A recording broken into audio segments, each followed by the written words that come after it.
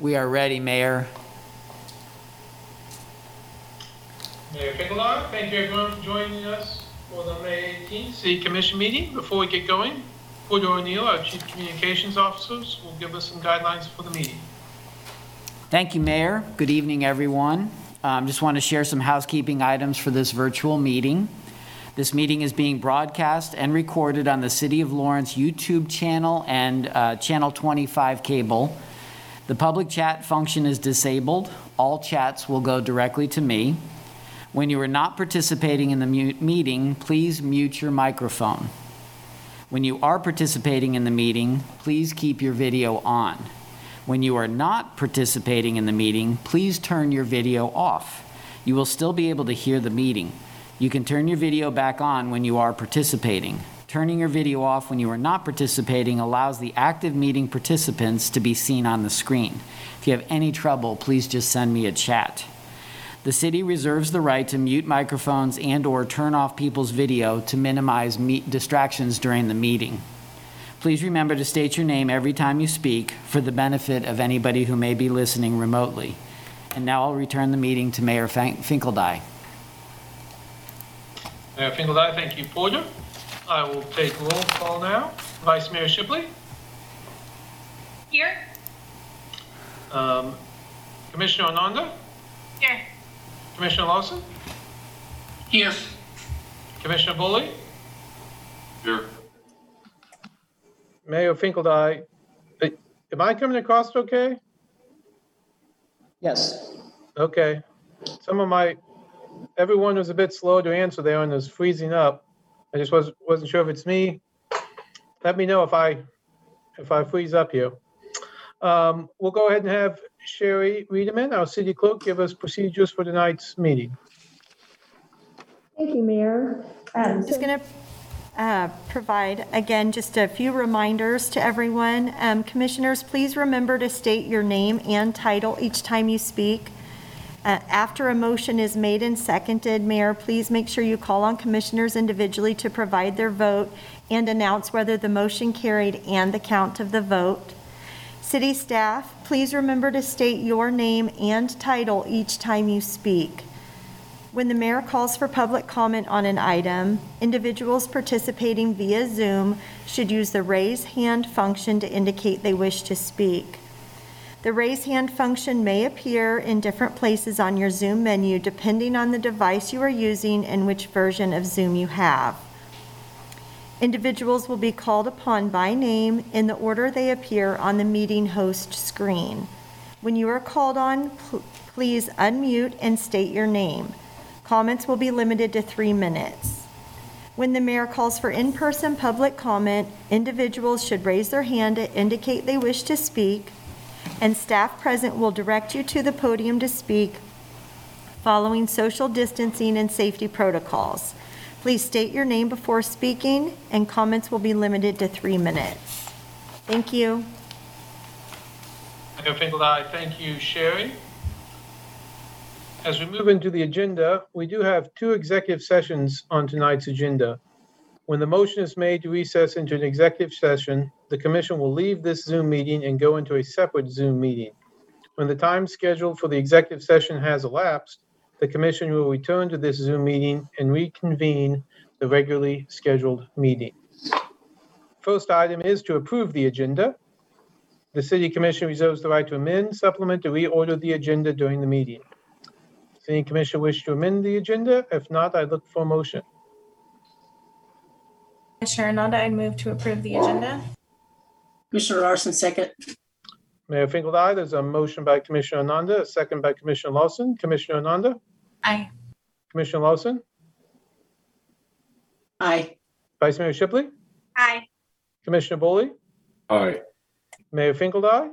Aye, passes 5-0. We'll now move to the consent agenda. All matters listed on the consent agenda are considered under one motion and will be approved as one motion. There'll be no separate discussion on those items.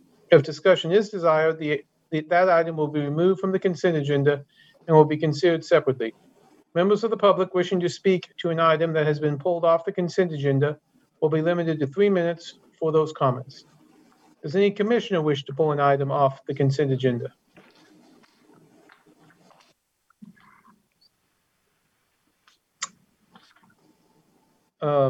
Seeing none. Is Michael Allman present? Oh, there he is. I thought he had wanted to pull one off. Michael, do you want to pull off B6B based upon your letter? Yes, thank you, Mayor. This is Michael Allman. Okay. If any other person would like to pull an item off the consent agenda, any member of the public would like to pull an item off the consent agenda, please raise your hand using the raise your hand feature. Or if you're present, let Sherry know and she'll call upon you.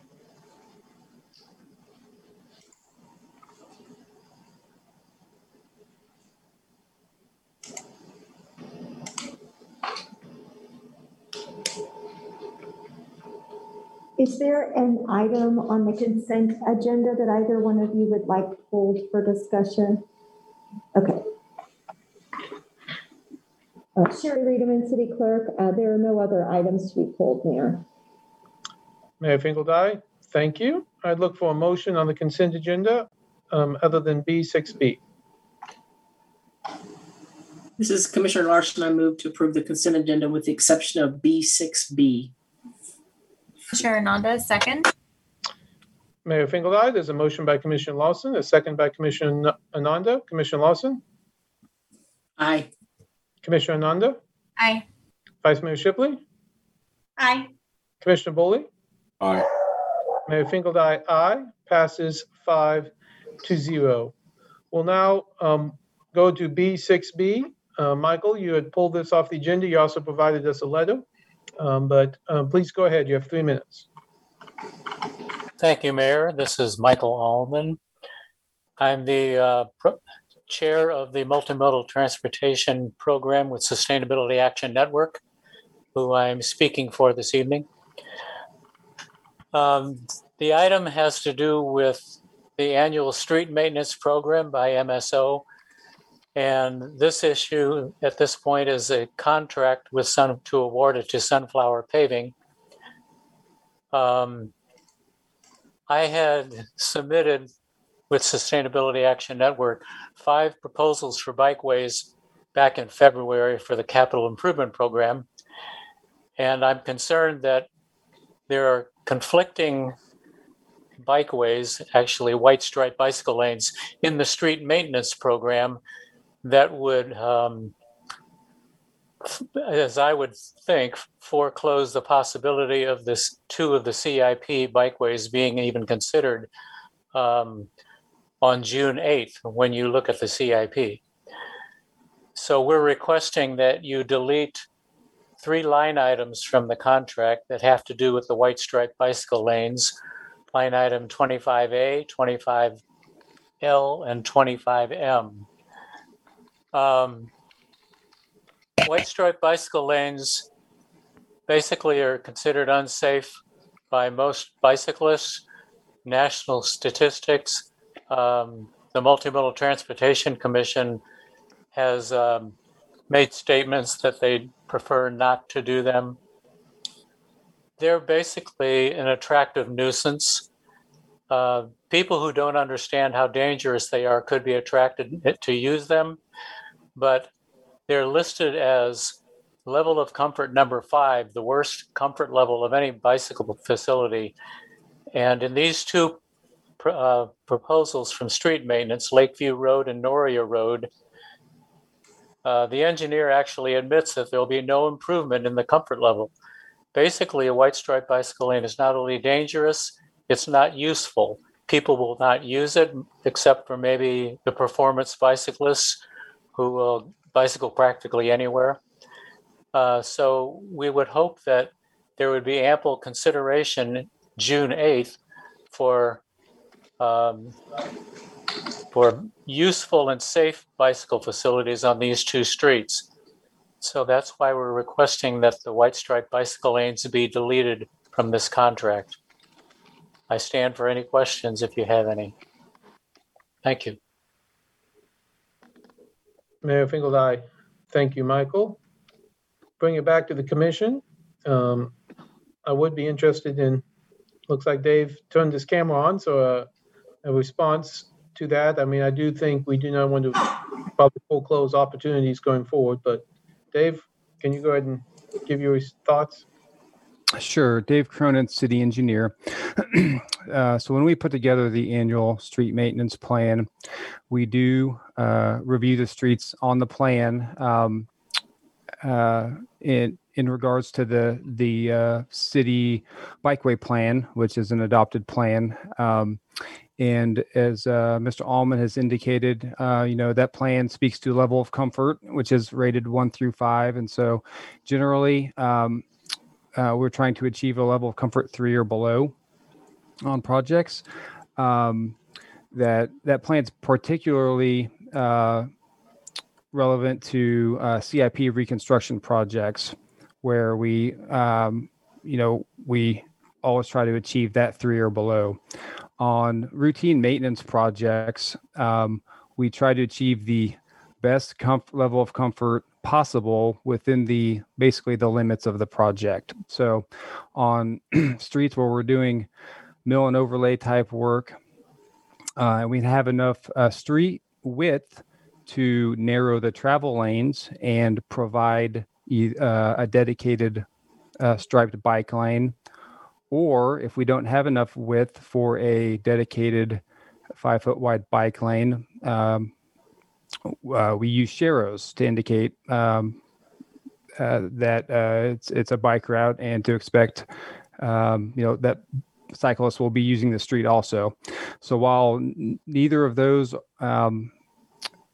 may improve the level of comfort, they are low-cost improvements that we can do with street maintenance dollars while we're doing maintenance work. And those type of improvements, while aren't maybe the best in the long term, are good short-term improvements that add to the connectivity of our bike facilities, and are, in our opinion, an improvement over not providing anything.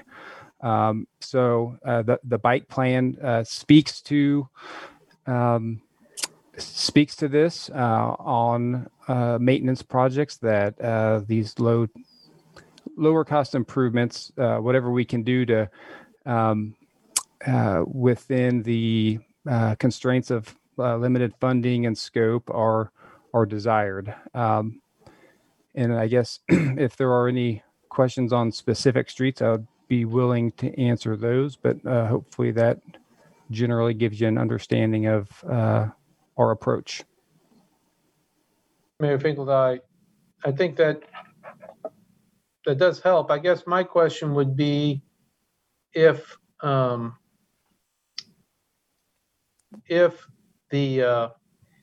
let's say we do go with one of the CIP suggestions that's coming forward, and we want to do some different bike route, and maybe it's a question for Andy, not you. I mean, do we have an ability to amend this contract if we decide to do something different with that road? This is Dave Cronin, city engineer.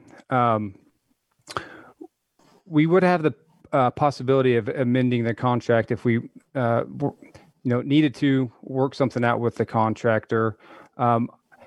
I guess I would also add a little more context on our bikeway plan and the priority and secondary networks that we have. So the standalone dedicated bike ped funding are funds that we have are prioritized with our non-motorized prioritization policy that goes through the Multimodal Transportation Commission, and those funds are prioritized to those primary and secondary routes in the plan. None of the streets that are in this year's street maintenance plan are on that primary or secondary network in the plan, and we don't anticipate any of these streets being considered for those bike ped funds in the near future. And but if you were to recommend funding a citizen project that is not a priority or secondary network project with the CIP, we could amend the contract or build the facility. What we're doing is just paint. It's a very low cost treatment. On Noria Road, there's no curb and gutter, and so and there would be white paint along the edge line anyway. We are just narrowing the lane. On Lakeview Drive, we are putting down paint and some bike symbols. I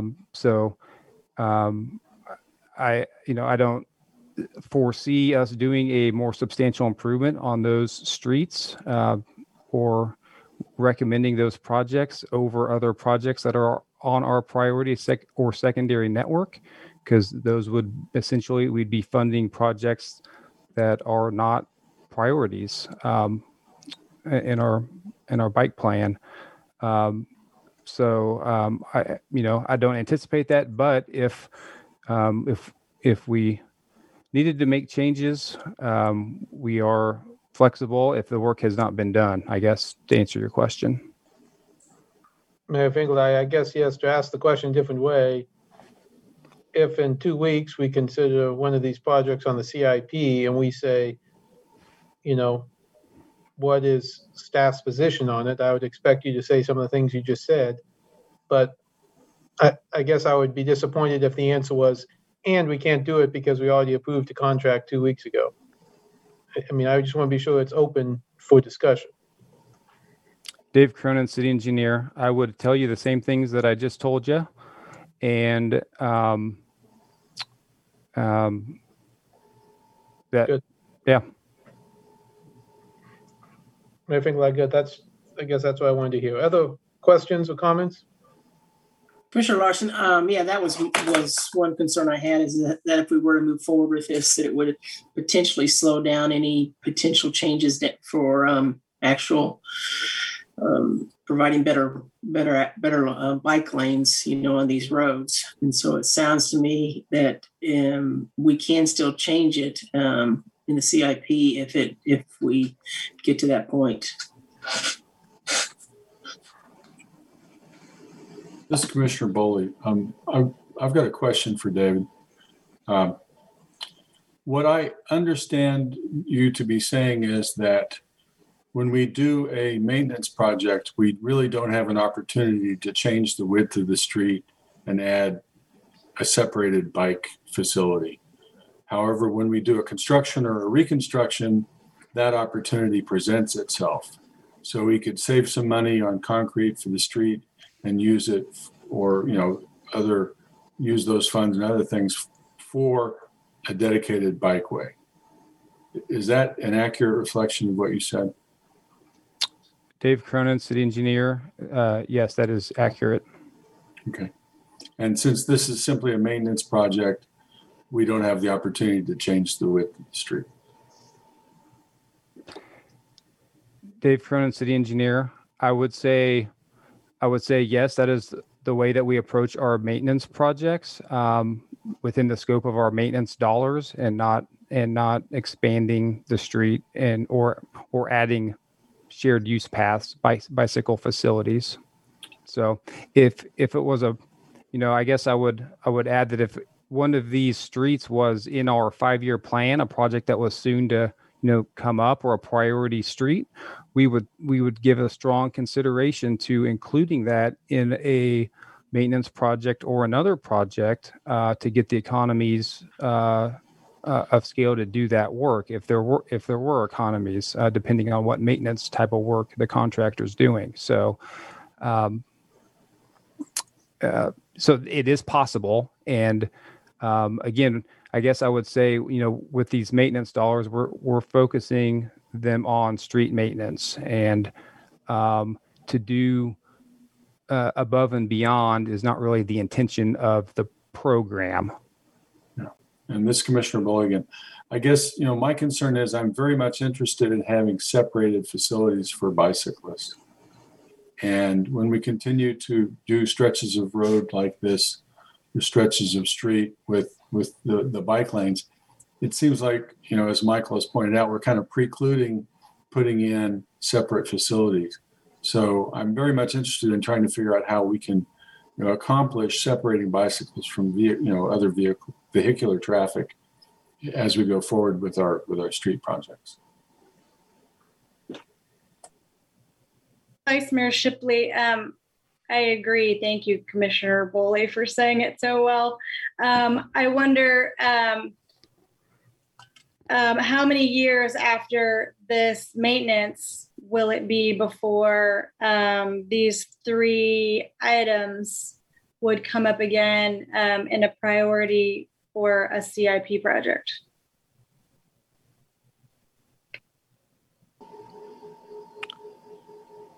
Dave Cronin, city engineer.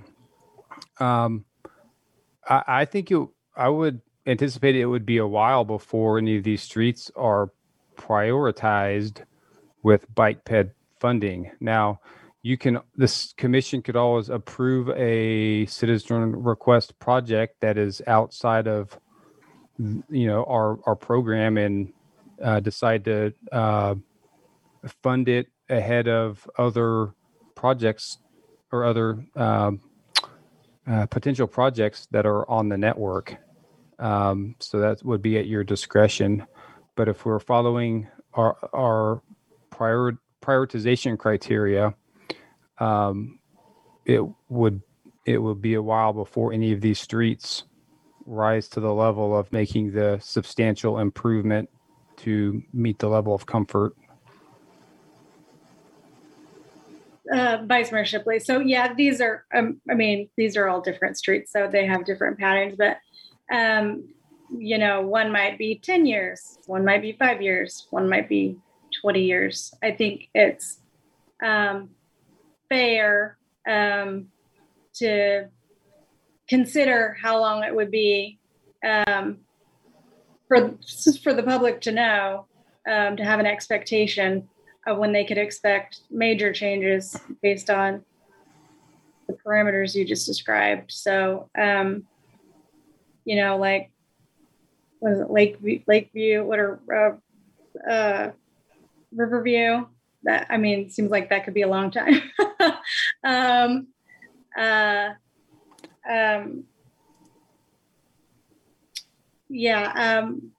can't expect you to guess very closely, but knowing, for example, my street wasn't milled and overlaid and done for over 20 years. So could we expect some of these to also go over 20 years? Dave Cronin, city engineer.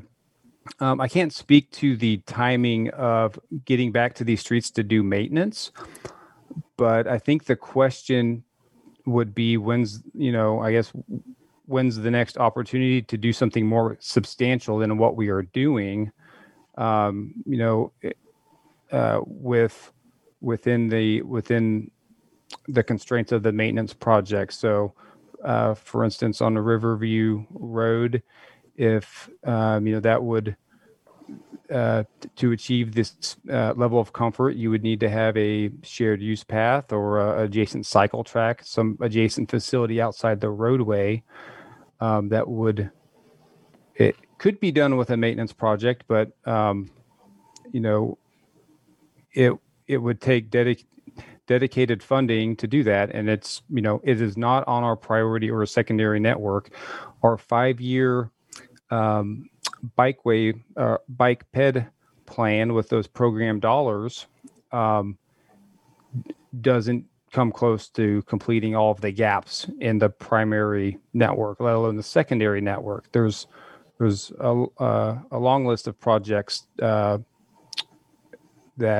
we could do before we got to Riverview Road. So I can't give you a date that we'd get to it in 10 or 20 years. I can tell you we won't get to it in 5. Thank you, Dave. Randy, did you have something you wanted to say? This is Randy Larkin, Deputy City Attorney. I just wanted to point out, if we do enter into an agreement, agreements can be amended, but it always takes 2. So the other side would have to be in agreement with it. If we agree to a certain amount of money, a certain amount of work, and they are not willing to amend it, then we might be on the hook for that amount of money. So basically, it takes 2 parties to amend an agreement. I think Lando. Certainly understood. I do think if we did adopt one of these CIP sort of things, I would imagine you'd be more money, not less. So they might be interested. Okay, any other comments, questions, motions? Commissioner Nanda, did you open it for public comment? Mayor Finkelstein, I did not. Thank you for that. If any other member of the public would like to speak on this item, please raise your hand, use the raise your hand feature. Or if you're in person, you can let Sherry know and she'll call upon you. Chris Flowers. Hi, this is Chris Flowers, and I'm going to speak about bike boulevards later. And I don't like the sounds of this. Like, if it's not in our priorities, like, what if we don't do this? What does that mean for the people who are using the roads, like the motorists? Like, are we gonna? I don't know. I just don't like. And also, shouldn't we wait until we get like results on how the bike boulevard we did build has worked? Because one thing about bike boulevards is that our city has proven that they can't come in under budget with one. So I would just hold off on this. I don't like the sounds of it if it's not in our prioritization. Thank you.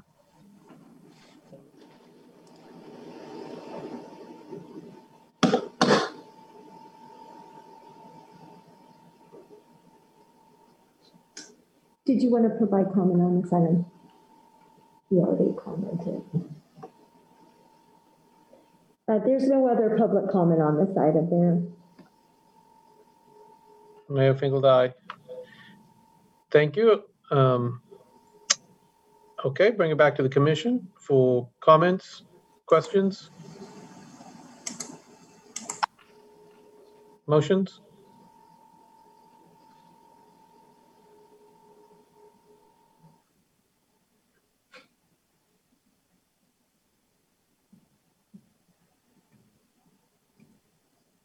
Bueller?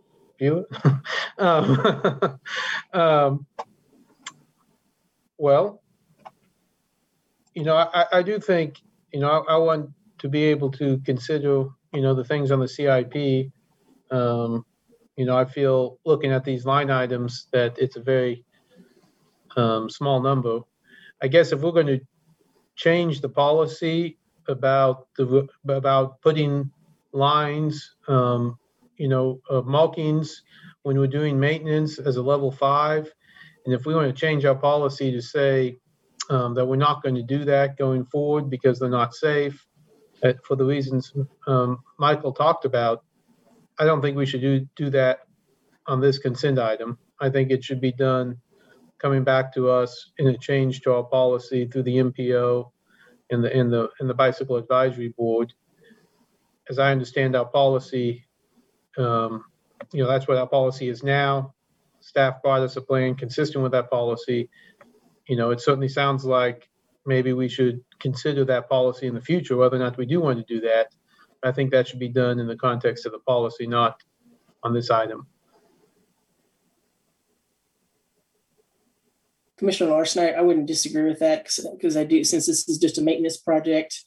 I'm not a big fan of bike share markings, but this is what we've got right now, and it is a maintenance problem. I did have a question for Randy when he indicated that if we were to remove these line items, that the Sunflower would have to agree to it. So on our contracts, when we're doing a scope of work, do we not have the authority to change the scope of work? This is Randy Larkin, Deputy City Attorney. If we sign off on the agreement that we're going to do it, we're giving our work. They'd have to agree to take the less money or not do it or whatever it is that we would have to do, but we would be contractually bound to pay them for that work. Now, we can alter it, but they have to agree to that.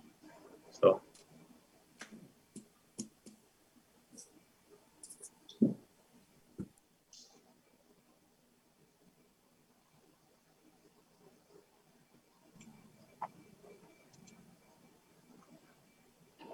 Commissioner Bowley, I'm going to agree with the mayor on this. I stated my concerns about wanting separated facilities. We're, in the midst of budget season, and the competing priorities are coming at us fast and furious. So I would support this with the idea that, we need to figure out a way to make progress on separating the bicycle facilities from the streets.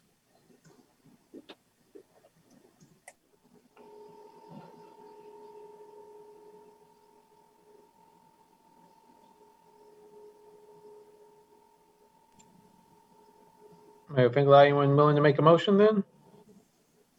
Or further comments?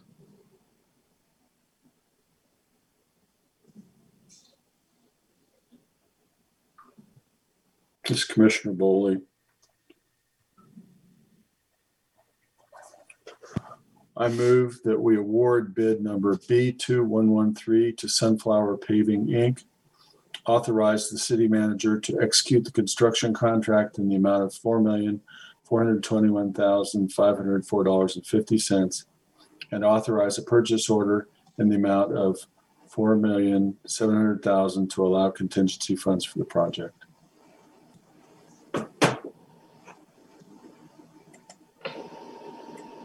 Mayor Finkel, Commissioner Lawson, did you second that?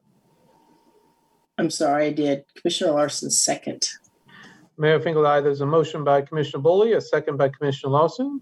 Commissioner Bowley? Aye. Commissioner Lawson? Aye. Vice Mayor Shipley? Aye. Commissioner Nanda? Aye. Mayor Finkel, aye. Passes 5-0. We're now moving to public comment. The public is allowed to speak on items or issues that are not scheduled for discussion on the agenda. As a general practice, the commission will not discuss or debate these items, nor will the commission make decisions on items presented during this time. Individuals should address all comments and questions to the commission. Each person will be limited to 3 minutes. If you're interested in making general public comment on items not on the agenda, please raise your hand using the raise your hand feature. Or if you're present, let Sherry know and she will call upon you. Chris Flowers.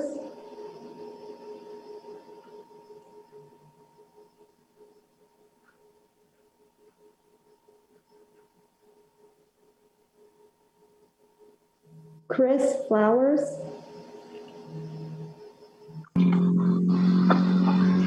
Hi, this is Chris Flowers, and I'm on location for my public comment. Last Friday, the city tweeted out about members of the, multi-module transportation team taking a trip to the Bike Boulevard, but then the picture they used wasn't the Bike Boulevard. So I'm here on 21st. I just want to show the city what the actual Bike Boulevard looks like. And it's not what they showed in their picture. My problem is the picture they showed was the cyclists were using a sidewalk, which that's what I agree. I would love that if the Bike Boulevard was cyclists using a multi-use pathway and out of the street. But what we build is not that. And I think it's kind of the opposite of that, in which it's trying to keep motorists from using the street. So I'm just wondering if they purposely did that because they don't want people to associate the Bike Boulevard with what it actually is and want people associated with something that it's not. So I would just like the city to redo that tweet and come out here and take a picture of the barriers at 21st and Osdale and start promoting the Bike Boulevard for Bike Month with this piece of you know what. So that's just my 2 cents. Thank you. Sherilyn Wells.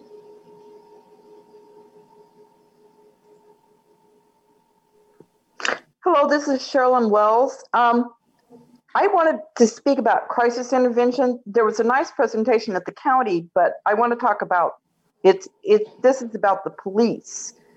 It sounded like a really good plan, but somebody called the police recently about a citizen in distress around the area of 10th and Rhode Island. And nobody thought that criminal activity was going on or there were any threats being made. They were just concerned about someone sitting halfway in the street. And I guess when the police showed up, I don't know all the circumstances, but kind of manhandled the guy. And it's concerning if when somebody shows up for a welfare check, if people are getting manhandled. So thank you very much.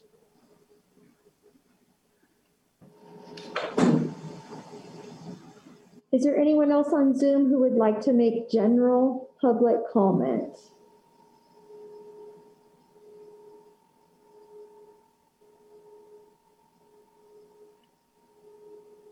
Did you want to have any comments? Okay. Mayor, no one else has indicated they want to provide comment. Mayor Finkel, aye. Thank you. We'll now move to the regular agenda. Regular agenda item number 1 is to consider authorizing the city manager to submit a commitment of participation to KDOT for the 6th and K10 interchange project. Don't know if Dave has this one as well, or looks like he's turning his camera on. So Dave, go ahead. Good evening again, Dave Cronin, city engineer. So the state of Kansas has a new transportation program that they came out with last year called the Eisenhower Legacy Transportation Program, or IKE.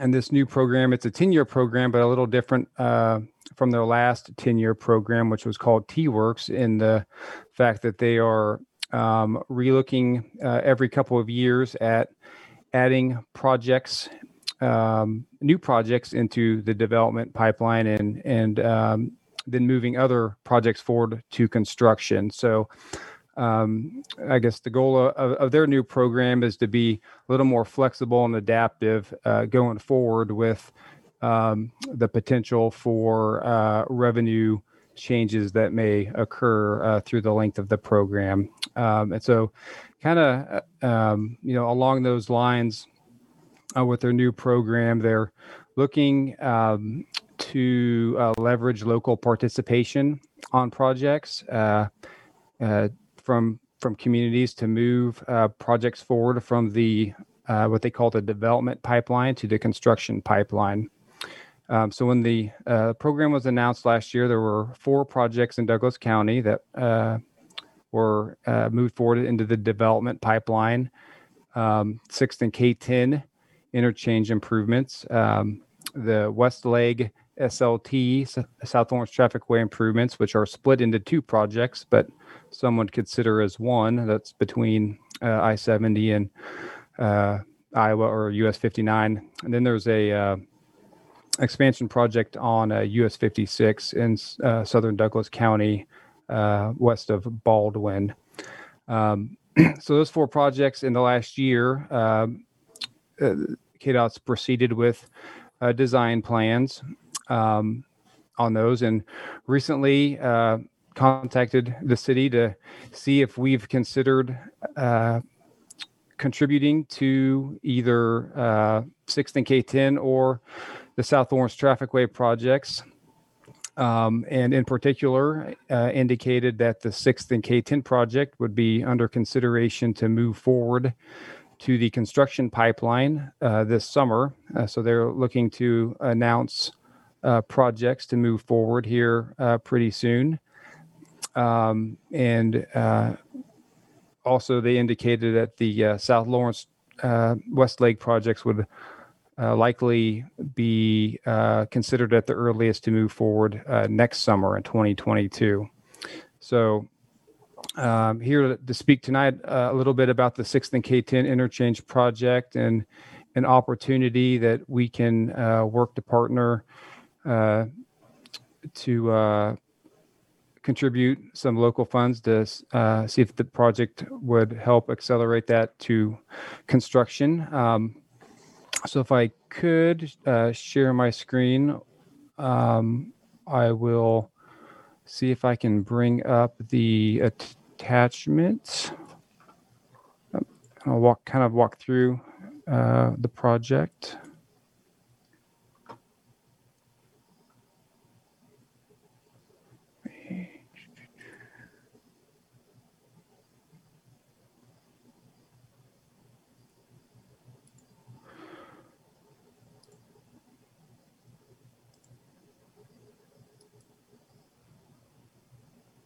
All right.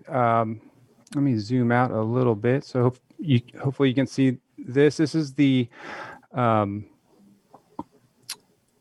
very preliminary concept plan for the 6th and K10 interchange improvements that are attached to the memo. This project really began in design about 7 or 8 years ago. So KDOT did some preliminary review of turning movements here at the interchange to accommodate future long-term growth in the area, and started working on design plans, which didn't make it past the 50% stage or field check. But with the forwarding of this project on in this development pipeline the last year, are continuing to make improvements to final design plans. So the overall design of the project would be to convert the existing diamond interchange into a diverging diamond interchange. That if you're familiar with the diverging diamond interchange, it may be confusing if you look at this image, but if you've been through one, you would remember it. There's one at I-35 and 95th Street in Johnson County, and one over at 435 in Rowe. It's primarily a way to improve safety and turning movements at interchanges. There's less conflict points. So if you're coming off the highway, you can make a left turn and you're driving on the other side of the road across the bridge, and then you on either end of the bridge would cross back over to the traditional side of the road. So with these diverging diamond interchanges, you're able to accommodate a lot more left turns, and there's some safety improvements. And the idea on using that interchange at this location is really to be able to use the existing bridge. With the use of a diverging diamond, they don't need the bridge does not need to be widened for additional left turn lanes. And so there's some benefits there from a cost perspective as well. So that's kind of a little overview of the diverging diamond aspect. And with their project, I'll scroll here over. They are planning to relocate East 900 Road here on the north side of 6th Street or US 40 over to realign with where a future collector street would be anticipated. They've in this plan called that John Wesley Drive. That's in line with what is in our transportation T2040 plan for a location of a collector street. And with that as well, they would, at least in a temporary standpoint, cul-de-sac East 900 Road South, as that also has access via Bob Billings. So with this improved project, I've kind of, recently understood that they would be doing some grade changes to US 40 through this area to improve safety while they are making these connections and to John Wesley Drive. So the street, US 40, will very likely be closed to traffic when they go forward with this project to improve the vertical profile of the road. I think it would be really a good time for us to consider extending 6th Street as an arterial street section similar to the way it's constructed east of K10. to city street standards, 4-lane street, shared use pass on both sides of the street, and get that through the intersection here at John and Wesley Drive, kind of concurrent with their project. So with KDOT's kind of informally said, would the city participate in their in the current project? And I've kind of said, well, I think we also need you guys to help us extend 6th Street to the west to accommodate future growth. We are recommending to submit a letter of commitment letter to the state that the city would participate $1.5 million to their project. Their current cost estimate is $11.5 million. I would assume that there will be some additional costs, obviously, with extending the arterial street to the west. And I think that would probably be in the neighborhood of $1 million to $1.5 million.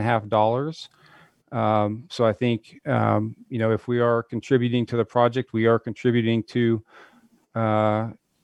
infrastructure that needs to be extended to accommodate future growth and also to improve safety west of K10. So, at this point, they're looking at schedule-wise, if the project moves forward to the construction pipeline, it would have an estimated letting in 2023.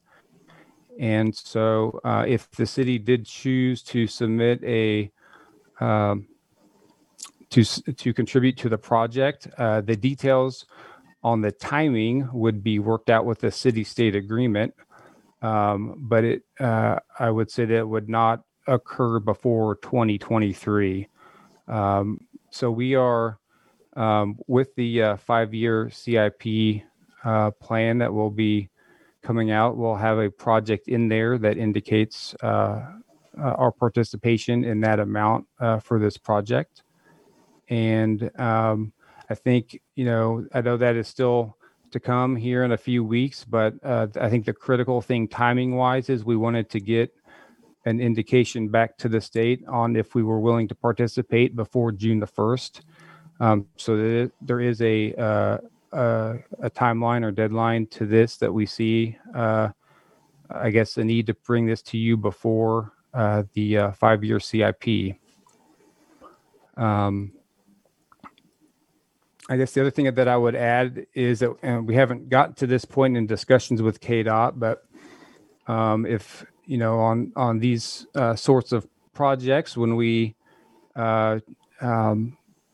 ask for things above and beyond typical standard design or materials such as landscaping or stamped concrete or decorative light poles, those aesthetic type of improvements, generally the state would ask the city or local to participate in those above and beyond things.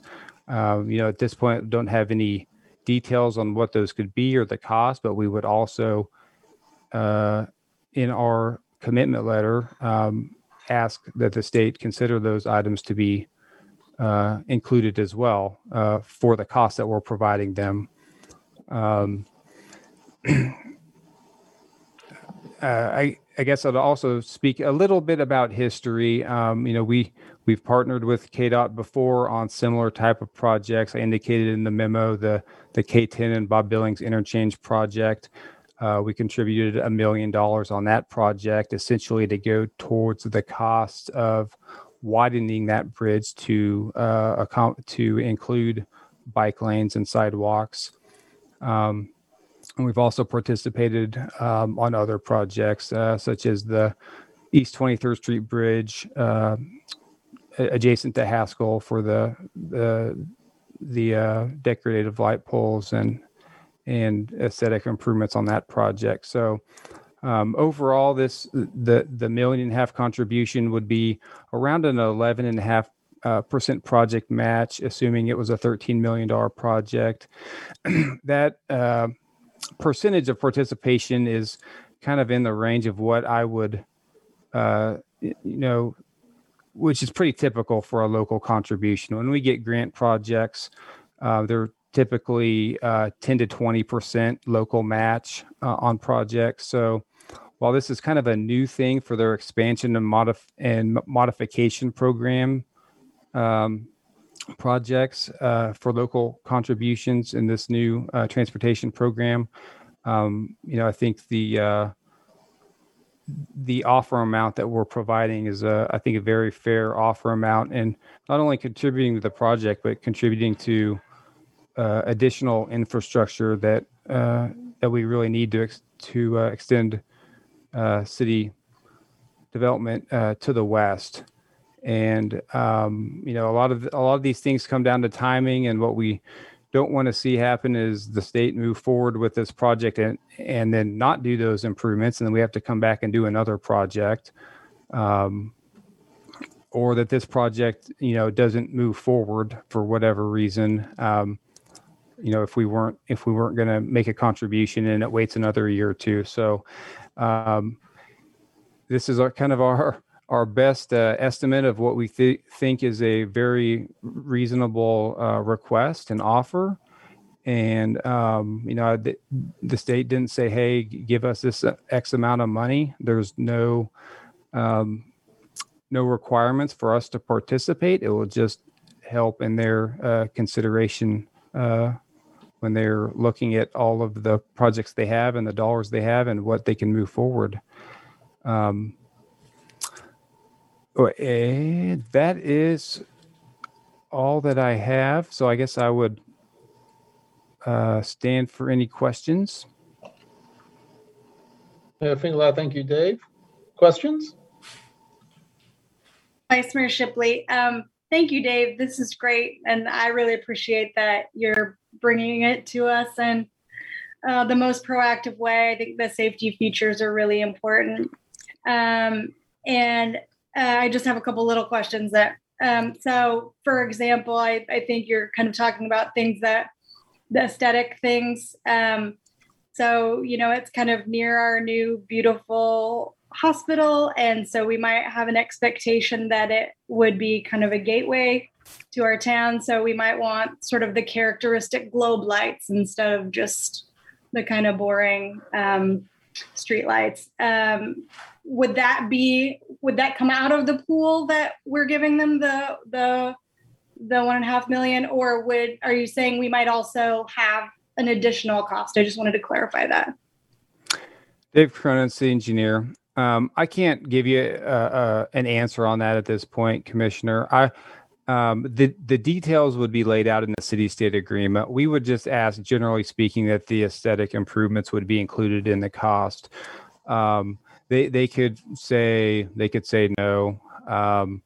I think some of there's probably some negotiation or details that we would want to work out with the agreement on what all the limits of the project are.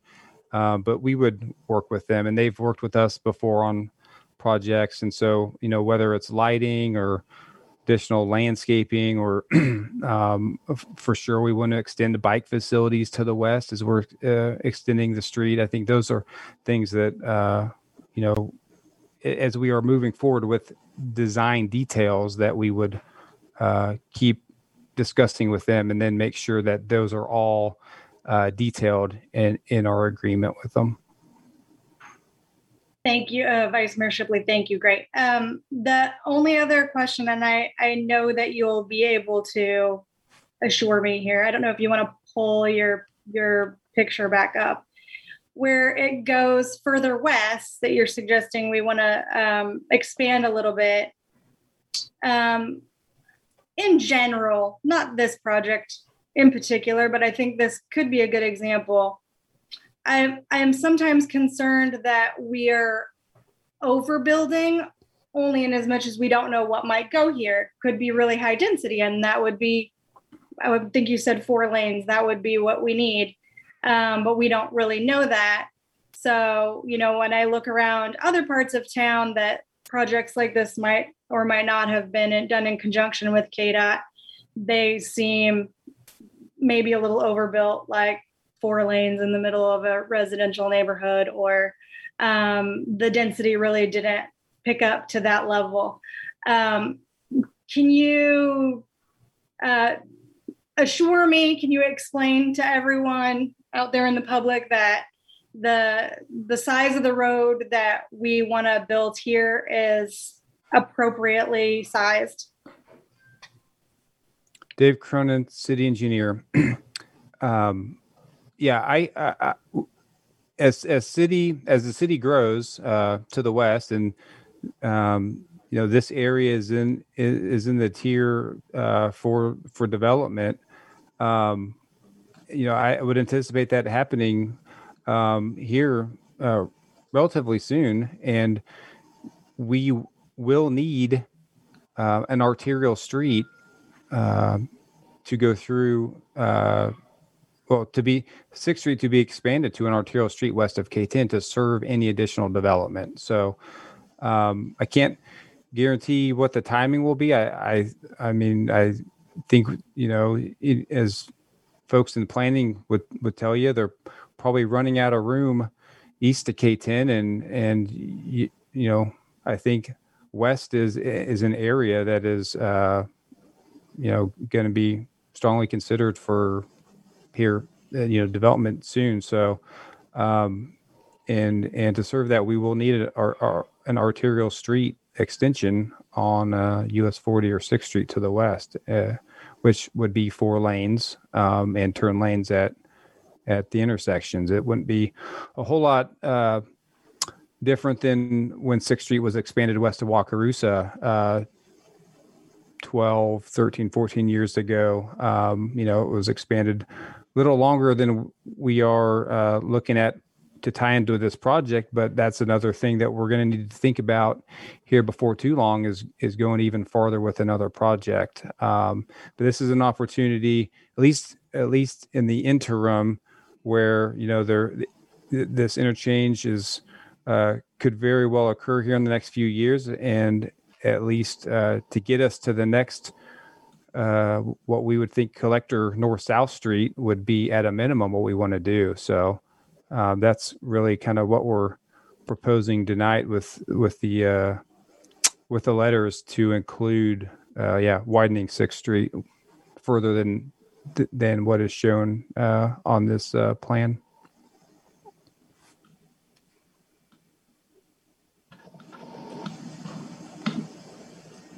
Mayor Finkel, any other questions for Dave?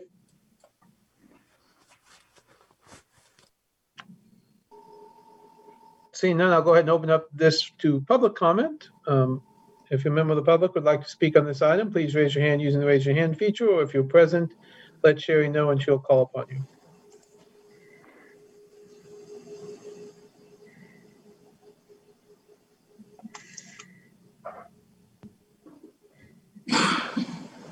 Sherry Reederman, City Clerk.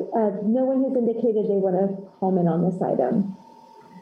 Mayor Finkel, I thank you. I'll bring it back to the commission. And I guess I would say that like many CIP projects, you start to see these and you get excited about it, and then someone tells you, oh, it's going to be let in 2023 and built in 2024 or something, and you go, oh, yeah, I guess that's coming. But I do think it's a needed safety feature, and I certainly do agree that at a minimum we should be expanding to that John Wesley Road, especially if they're going to be doing grading and they're going to close the street to work on that hill there. I think we need to get as much as we can to that next street as possible. And I certainly agree with all the comments that this will be a gateway into the city, that we need to be sure we, try to incorporate those features. And I know we will, but putting that in the letter, I certainly support. Other comments, questions?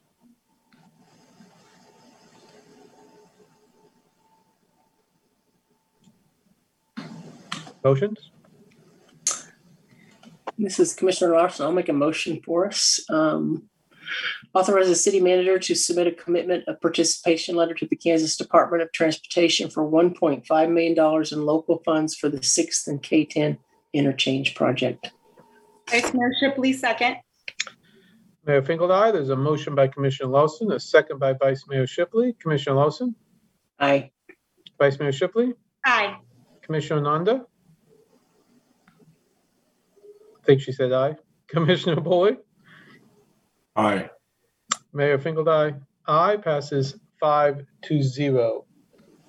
We'll now move to regular agenda item number 2, which is a presentation from the Lawrence Home Builders Association, the Lawrence Board of Realtors, and others regarding housing. And I am not sure who is going to kick this off, if there is a staff member to lead it off, or is it going straight to Bobby? Or Yeah. Good evening, okay, go for Mayor. it, Bobby. All right, we're going to start this evening with the Lawrence Board of Realtors giving an introduction, and then they have a presentation. Then the Lawrence Home Builders Association will speak. Then Rebecca Buford from Tenants to Homeowners, and then of course Steve from the Chamber of Commerce. So that's the wrap up, and we'll start with Rob Holst representing the Lawrence Board of Realtors. Mayor, before we start, this is Sherry Riedemann, City Clerk. Can I just remind all speakers To make sure that you state your name and title or what entity you're with each time you speak. Thank you. Thank you. This is Rob Holtz. I'm with the Lawrence Board of Realtors as the Executive Vice President. And if possible, I'd like to share my screen, or at minimum have you share the PowerPoint that we provided. Mr. Hulse, you should be able to share your screen. Great. Thank you very much.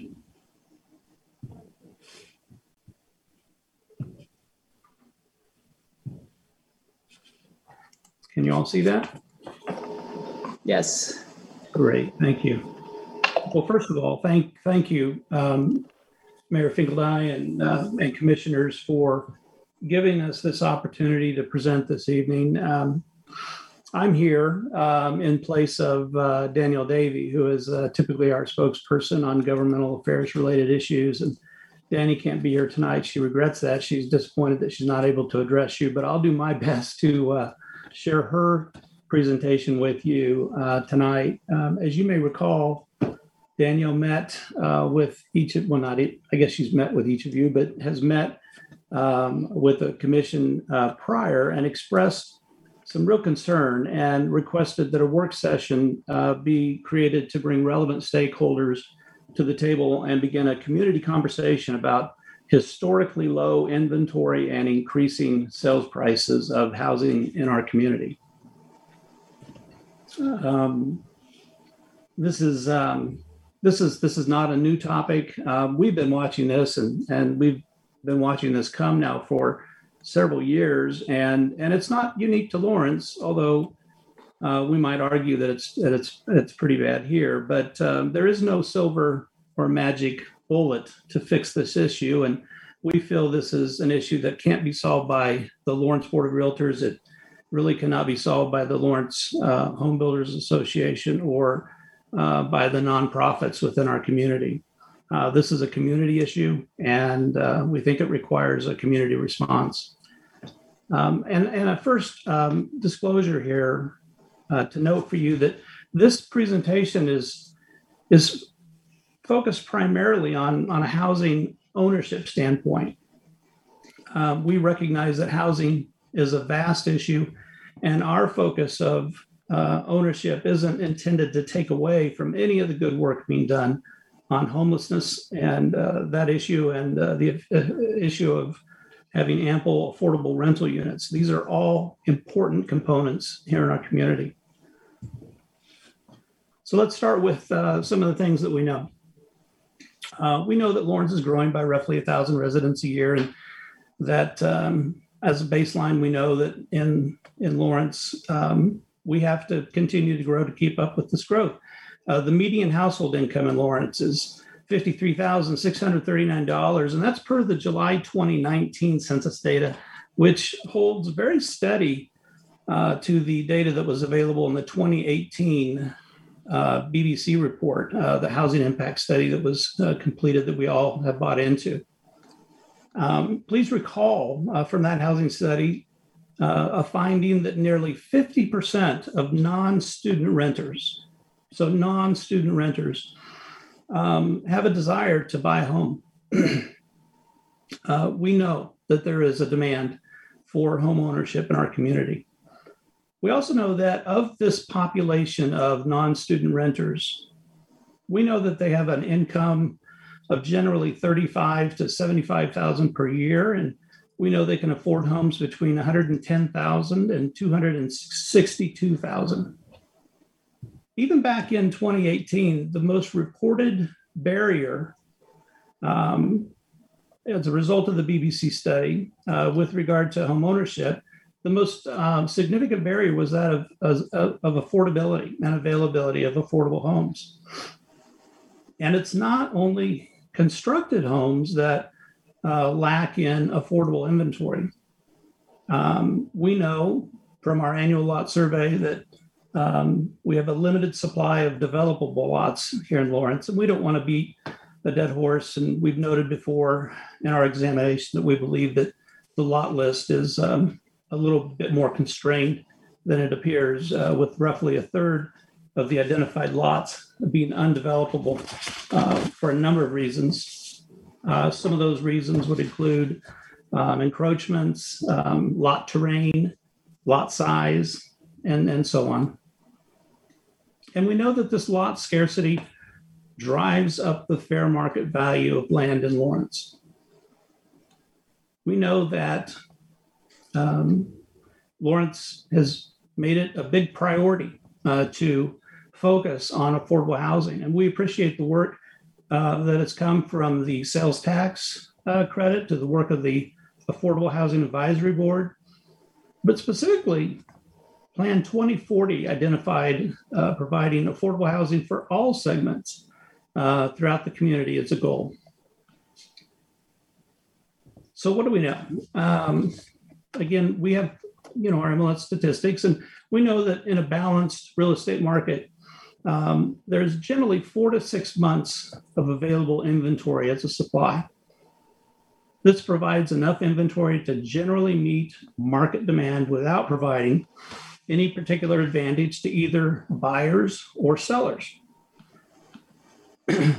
This in front of you is a snapshot of the last 10 years at the end of April each year. And you can see a noticeable drop in inventory from 2012 and 13 during the recession, and it has been declining ever since.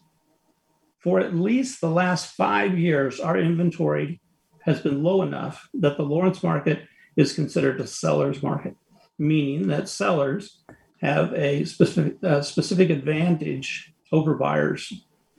This was exacerbated this last year by pandemic conditions, and inventory dropped to as low as a 0.2 month supply.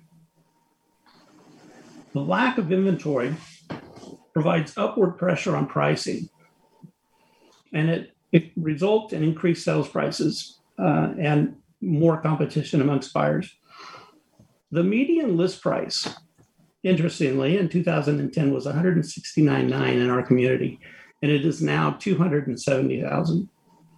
The median sales price in 2010 was $158,000 and now sits at $249,900. Please keep in mind that these are median, so half of the transactions that occur are occurring above this level. Of note, the median sales price for new construction in Lawrence is now $441,450, and that's an increase of 28% since this time last year. Finally, if we look at median days on market, you can see that we've gone from 42 days in 2010 to just 4 in 2021. This demonstrates just how competitive this market is. So basics: limited inventory, high demand equals higher sales price. That's basic economy, right? We know that. And that upward pressure on prices means that opportunities for home ownership for folks who want to buy in Lawrence are getting further and further away, and it's more out of reach. So why do we care? Why should you care? Well, there's a number of reasons, and there's a lot of studies to support a number of reasons why home ownership is a good thing. There are studies that address the benefits, both individually and community-wide. We'll take a deeper look at these 5, but generally, we want to just express that ownership provides stability.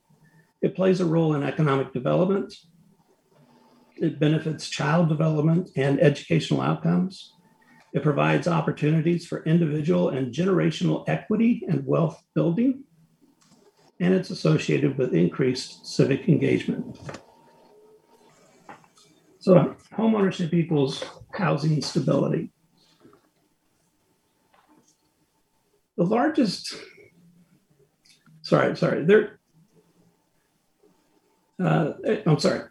Daniel's slide just threw me there. In studies, homeowners report better health outcomes. So we thought this quote was very interesting. Danny thought this quote was very interesting in light of the pandemic, and that is that a safe and decent, affordable home is like a vaccine. It literally prevents disease.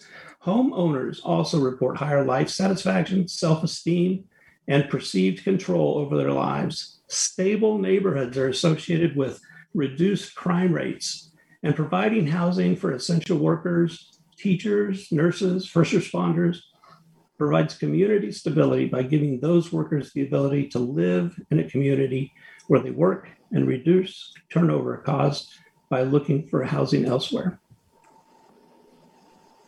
Steve Kelly's going to talk here a little bit about economic development, but I want to touch base on just a couple of items. First, it's important to remember that housing-related spending makes up a substantial part of our economy. And it's not just realtors. It's builders, it's people working in the trades, and that's both new construction and remodeling work. It's bankers, title professionals, closing agents, really a lot of professional services in our community. And that's not to mention the home improvement stores.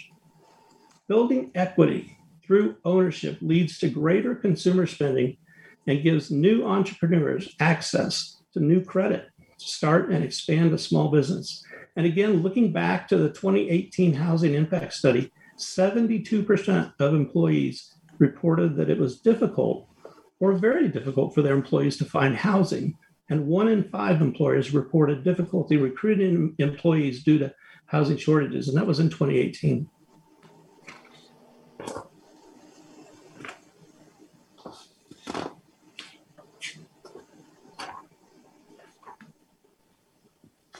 There's also a number of studies that show that children of homeowners show better outcomes, including being more likely to stay in school, performing better in math and reading achievement, displaying fewer behavioral problems. And in fact, studies suggest that the stability provided by homeownership allows parents to be better able to provide stimulation and emotional support for their children. And in turn, the children experience enhanced cognitive abilities. The largest contributor to family wealth in the US is homeownership. And, that's why homeownership has long been considered the part of the American dream. A study between 2005 and 2012 of low to moderate income owners and renters revealed that even accounting for the housing crisis in 2009, this is a staggering number, owners held $24.90 for every $1 of wealth held by consistent renters. And among those renters who transitioned to ownership during the course of the study, their net worth was 11 times greater than consistent renters by the end of the study.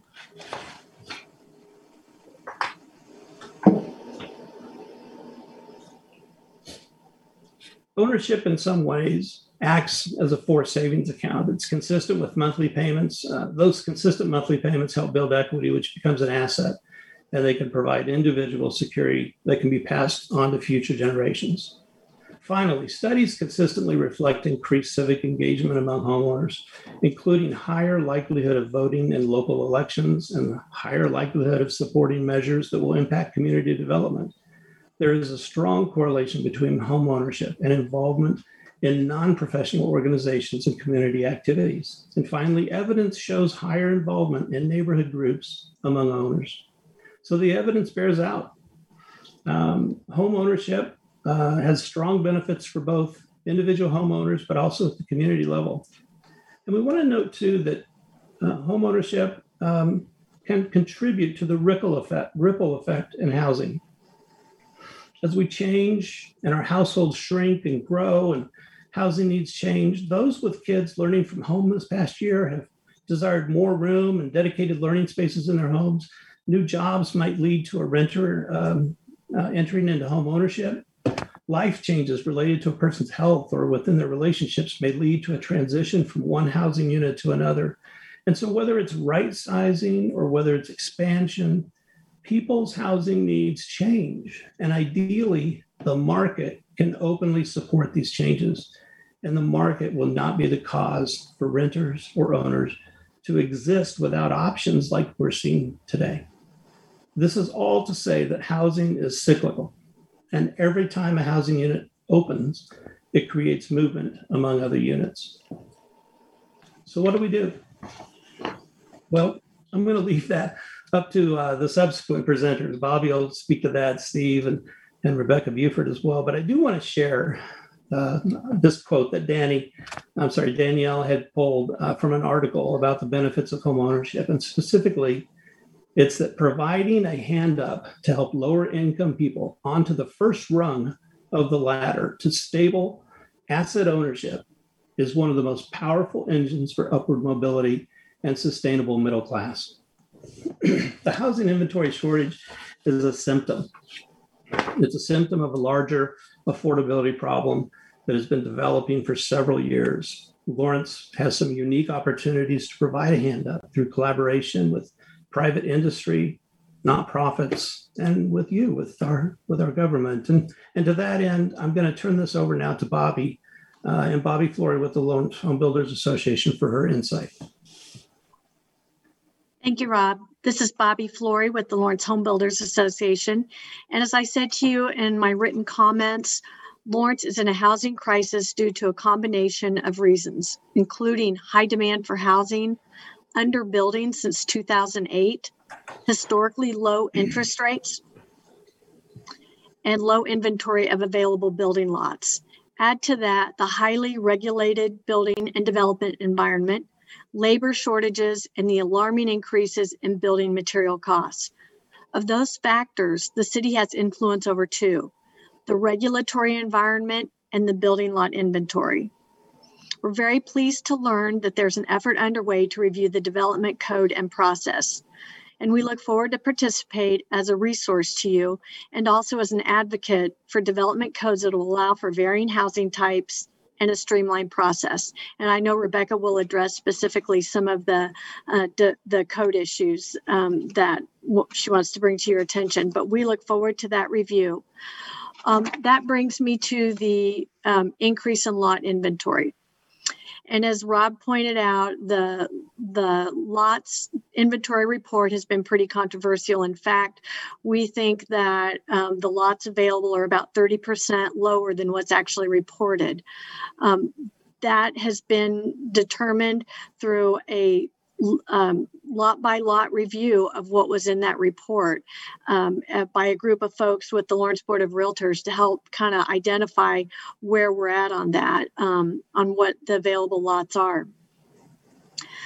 A lot of times, if a lot has been sitting there undeveloped for a number of years, there's probably a really good reason why.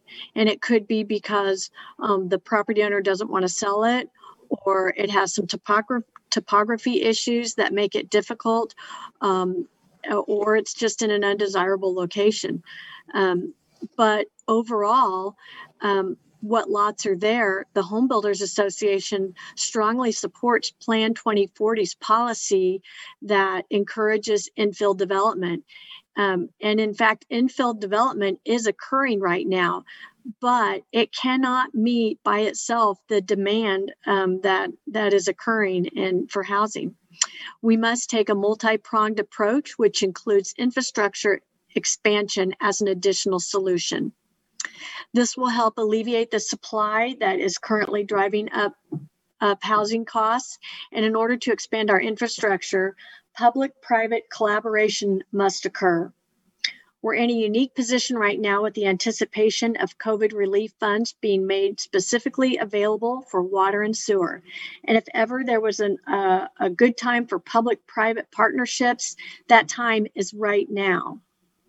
LHBA has asked Land Plan Engineering to help us identify logical scenarios for potential infrastructure growth in and around Lawrence. And we would like to present to you 5 potential areas for growth for consideration. And right now I would ask that CL Maurer from Land Plan Engineering provide that list of scenarios for you. Hear me now.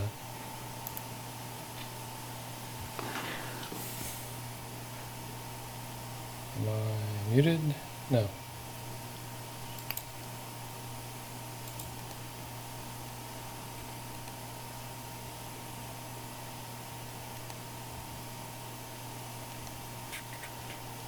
Ready?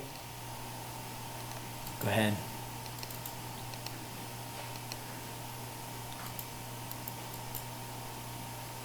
CL Maurer, Land Plan Engineering. I screen shared what the protocol is going to be for right now. We're just talking about Lawrence growth opportunities. The 5 areas we've looked at: one south of Haskell Avenue, southeast of Douglas County Correctional Facility, west of Bob Billings Parkway, north of Castle and Farmers Turnpike, and then north of Rock Chalk Park. And here's a little drawing to show along Haskell Avenue, which is south of the recent water treatment plant. We've also got 31st Street and around the school district out there, 1500 Road or Bob Billings Parkway for the west area. Northwest area is an extension of Queens, and then the north area of Farmers Turnpike. Look at the little Haskell Avenue area. To get this one to get to the south end of Wakalusa River, you need to extend Haskell Avenue. You have to extend some water. There's already a 16-inch water line out there to the wastewater treatment plant. We'll have to do a little bit more sewer improvements, but that opens up, and have to widen the bridge across Milwaukee. But that all opens up everything south, basically, roughly, let me hit one more slide here, 2,500 lots. Now, the advantages of that are, it's right there next to the water treatment plant.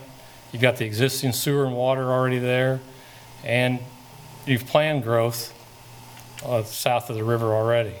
Disadvantage is you've got to widen the bridge there at Haskell Avenue to get across the Wakalusa, and the SLT has to have some widening because that is right now it's a 2-lane with some shoulders. But just like you heard earlier on 6th Street, you want to have those arterials 4 lanes. And when you're talking about 2,500 lots, it's going to have a lot of traffic. The advantage of that is there's a lot of commuters, whether we like it or not, that go to Kansas City. This makes it an easy jump onto the SLT and onto Kansas City for those commuter people. Not that I like the people commuting, but that's just reality.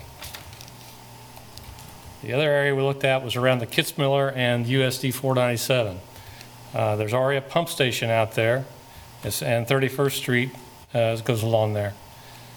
There's a pump station there with sanitary sewer that goes all the way through Kitzmiller's. That was done several years back to get to the development there along O'Connell. So the streets would have to be, 31st Street have to be improved to just 4-lane like the rest of the 31st Street is.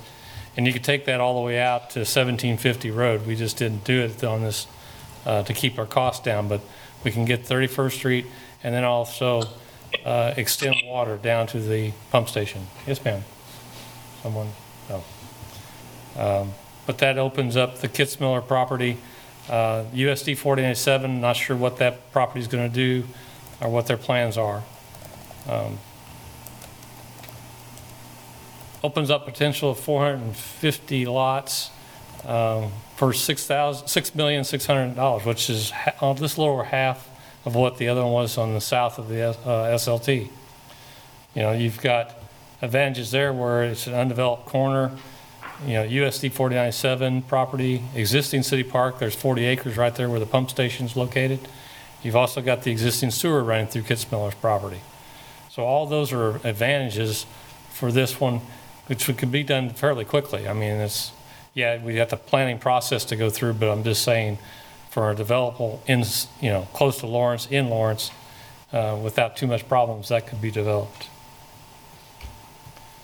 The other one is west area. This would be Bob Billings Parkway, and then west to 800 Road. Once again, we've got the USD 497 is where this would be ending. So we have school property right there. So the alignment is what KDOT's planning on doing already, south of Bob Billings Parkway, and extending to the frontage road that goes in front of the storage places and then Clinton Lake. So that will be done part of the SLT. So there's part of that cost will be part of their trade-off whenever they need to, because they have to build that first before they get rid of the bridge as it goes over the top of Clinton Parkway. They have to redo that bridge because of basically the speed limit. It's 55 and they're trying to do it for 75, I believe. We've also have some sewer that's already extended, but we have to work out downstream sewer improvements with that one. We will need a pump station, and then we extend that all the way out to the SLT, almost where the force main would extend all the way to where we have sewer that comes through YSI, and that was done years ago. So that way we avoid some of the problems we have for the sanitary sewer running through Albemarle area there, Albemarle Lake area. Once again, we've got a 16-inch water line. We'd have to extend sewer or water up to along the frontage road to that port in there. And then that way we have a loop water system around that area. Cost of that's approximately almost $11 million, but you have 4 square miles we're working with, 5,000 lots. So, you know, the bang for the buck is quite a bit on that.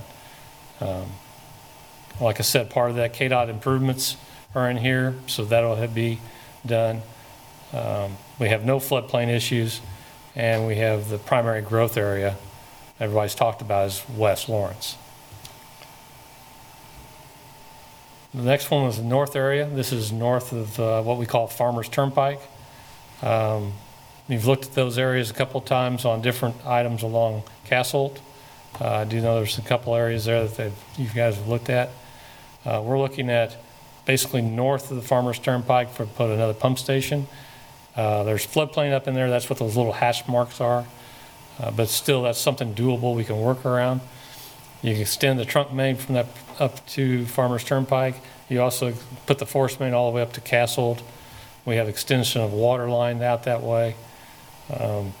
That little area, we end up with 700 lots, roughly $8.5 million. But we also create a growth pattern along Farmers Turnpike, which a lot of people have been talked about in Farmers Turnpike would be the next place we'd have industrial someday. This would help get that rolling also. The last area is one north of Rock Chalk Park. That already has sanitary sewer through it. We'd have to extend Queens Road up to 1750, North 1750, and then come on down the frontage road as it goes in front of Rock Chalk Park, 902 Road. All that has to have water that has to loop around, but you do have sanitary. The one disadvantage of this whole area up here is it's quite hilly. There'd be a lot of negatives on trying to build houses on that or even the streets on there. This also is within Perry-LeCompton School District. The cost of that's about $15 million, get about 800 lots. Like I said, rugged terrain. There's many property owners up there. It's not big chunks of property, but it does have existing sewers, and we can go to Farmers Turnpike or the SLT. Oops. So, stop screens here. So I'm open to take it back to Bobby, or unless you guys have some questions, I can do either one. Okay, thank you, CL. The Home Builders Association brings those as potential logical scenarios to you, but certainly we're not recommending any particular direction. We feel that is a city commission decision and a community decision, but we are hopeful that the city is open to collaborative partnerships and how we grow, and we feel there's some urgency in that. And so we want this, we want to take advantage of the timing as well. So I would think at the end of the presentation, I know CL will be here to answer specific questions if you have any about the PowerPoint that he just showed. And with that, we'll turn it over to Rebecca Buford with Tenants to Homeowners. Thank you all for having me. I'm so glad to be part of this discussion and I'm going to focus on, I'm sure you won't be surprised, affordable housing supply. But I appreciate being a part of this discussion with my colleagues, because this is all interrelated. And I guess one of the hopes I have is that we really understand tying community and public subsidy to making sure that we get affordable units out of this. But I'm going to talk about collaboration being just as important, as Bobby mentioned. And I loved Rob's presentation of the importance of ownership and wealth building, and that entry step into affordable ownership is so critical for moving people along that spectrum and the economic development that has. I'm going to spend less time on this, but I do want to be specific about the affordable housing I'm talking about, because the city has defined this very specifically for affordable housing for public resources. For ownership, really needs to meet those families that make under 80% of the area median income.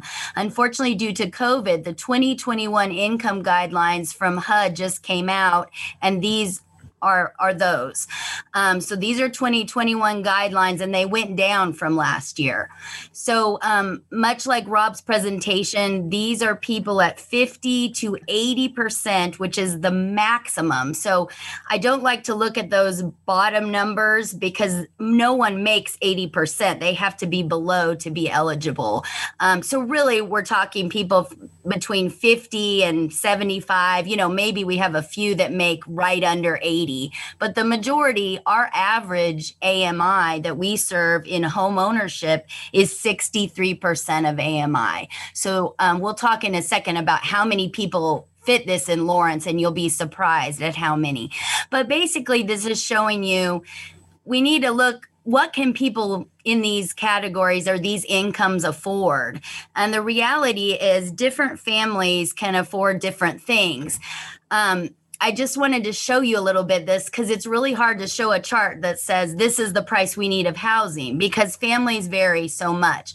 So a single person with no dependents who has family support, was gifted a vehicle, and receives health insurance through her work should be able to pay 30% of her monthly gross, and that allows her to mortgage a little more.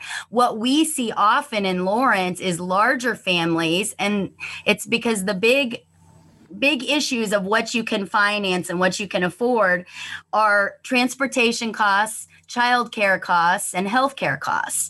So when you've got a larger family, you have larger costs, you usually have childcare costs, and you have to have more transportation costs, bigger vehicles, and usually people have loans. So on car loans. So I gave you, again, not to belay this anymore, but 20 to 30 is the range of kind of the monthly payment that someone can afford. And we looked at 3% interest rate. What can that finance? Now, we all know 3% is amazing and is supporting more affordable options for people, but that's not going to be here forever either. So again, this shows us that realistically, households at 50 to 80% need housing under 200,000, and 68,000 to 175,000, I think, is what Rob said, and that's absolutely right on. And how many people need this kind of help? Well, only 28% of Lawrence households make over 100,000. And that's really what's required if you have any debt load for you to finance the median sales price of 249,000. So 72% of Lawrence households really can't afford the median price right now. That's the supply issue we're talking about. I mean, there isn't houses available, but even if they were at the prices they're at, they're not people can't buy them. This is that gap between incomes and housing costs that we've got to address with increased supply and increased affordable subsidy, which also means density, but I'll get to that. So 40% of Lawrence households make under 50,000, and we're really talking prices that are under the 68 to even a little less, 160,000. And again, this other factor is getting into ownership. When a majority of our households are currently paying maybe $1,200 to $1,500 for rent, which is where we talk about overly rent burdened, the problem there is that they're not able to save any money. And this means they can't move into ownership because it often requires $10,000 to $15,000 out of pocket. So again, getting them to the place where they can participate in ownership and build wealth is such a huge part of what we want to look at for affordable ownership. 2,300 in the BBC market study were renters that would like to buy if this affordability is available. And again, these numbers were really pre-COVID. What we know since the pandemic is that the need has significantly increased because income has dropped, as I mentioned, in 2021, and we have only seen increases in rental rates and housing prices since the market study. So if anything, it's worse than what this looks like. So how do we create permanent affordability with subsidy, with anything we subsidize? And again, we're looking at this federal money that is coming down. How do we make sure we lock that in so it's most efficiently used in our community? And I don't want to say that it's just tenants to homeowners. Any of the organizations that do affordable housing can lock this in, but it's a community commitment to permanent affordable housing when we subsidize things. And so we've done new construction. We have 88 homes that are permanently affordable. And I want to give you a glimpse of what that has meant as far as what we have done with resources and how that continues to create affordability moving forward. We have done acquisition rehabs. We've done buyer-initiated acquisitions, which is important because that means we can collaborate with for-profit developers who create a few units, give us a discount, or we work out a deal and we bring subsidy to buy those down into affordability. In other words, the for-profit developers don't have to do anything different, and we can make a good mixture of moderately affordable and truly affordable to people under 80% AMI. We have a majority of single family homes and townhomes in trust, but we can do condos and we can do other density. We can do, with the new affordable density bonus, more than one home and separate leases on a single lot. So we have to keep pushing density in a way that allows us to bring our price point down. And all of these types of ownership can be locked into community permanent subsidy. So just to give you a sense, has this really created true affordability? The average price of the 88 homes in trust, even as they've resold over the years, has been $104,881. So when we look at that compared to the $249,000 median, we actually are truly creating affordable housing for the incomes that we just talked about. And so then the next question is, does restricted equity work? The great news is all of those great things that Rob talked about, homeowners being able to move up into the next level and buy our Lawrence Home Builders next house that might be a little more expensive. The reality is there's a resounding yes to the answer of, does this work to allow lower income homeowners to move along the housing spectrum? We have had 48 successful resales since we began in 2005. 91% of those who have sold land trust houses with their restricted equity took that equity and bought on the unrestricted market. So the great thing is, we allowed them to move on. And it really is a stepping stone into the housing market, well beyond affordable housing. But the reality is we also balance the need for the community to maintain a permanent stock of starter homes that are truly affordable.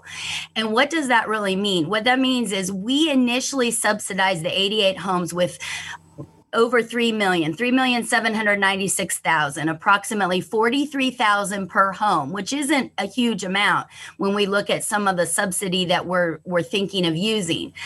But that amount has appreciated. And my best estimate for 2021 subsidy is now at $6,971,000, nearly double what we originally invested, because we use 75% of the market appreciation on those homes, get recycled and go to the next buyer to keep their affordable price low. So that a teacher that buys the house initially, we can sell to another teacher 10 years later whose income hasn't grown at the same market appreciation. So these are what we call permanently affordable.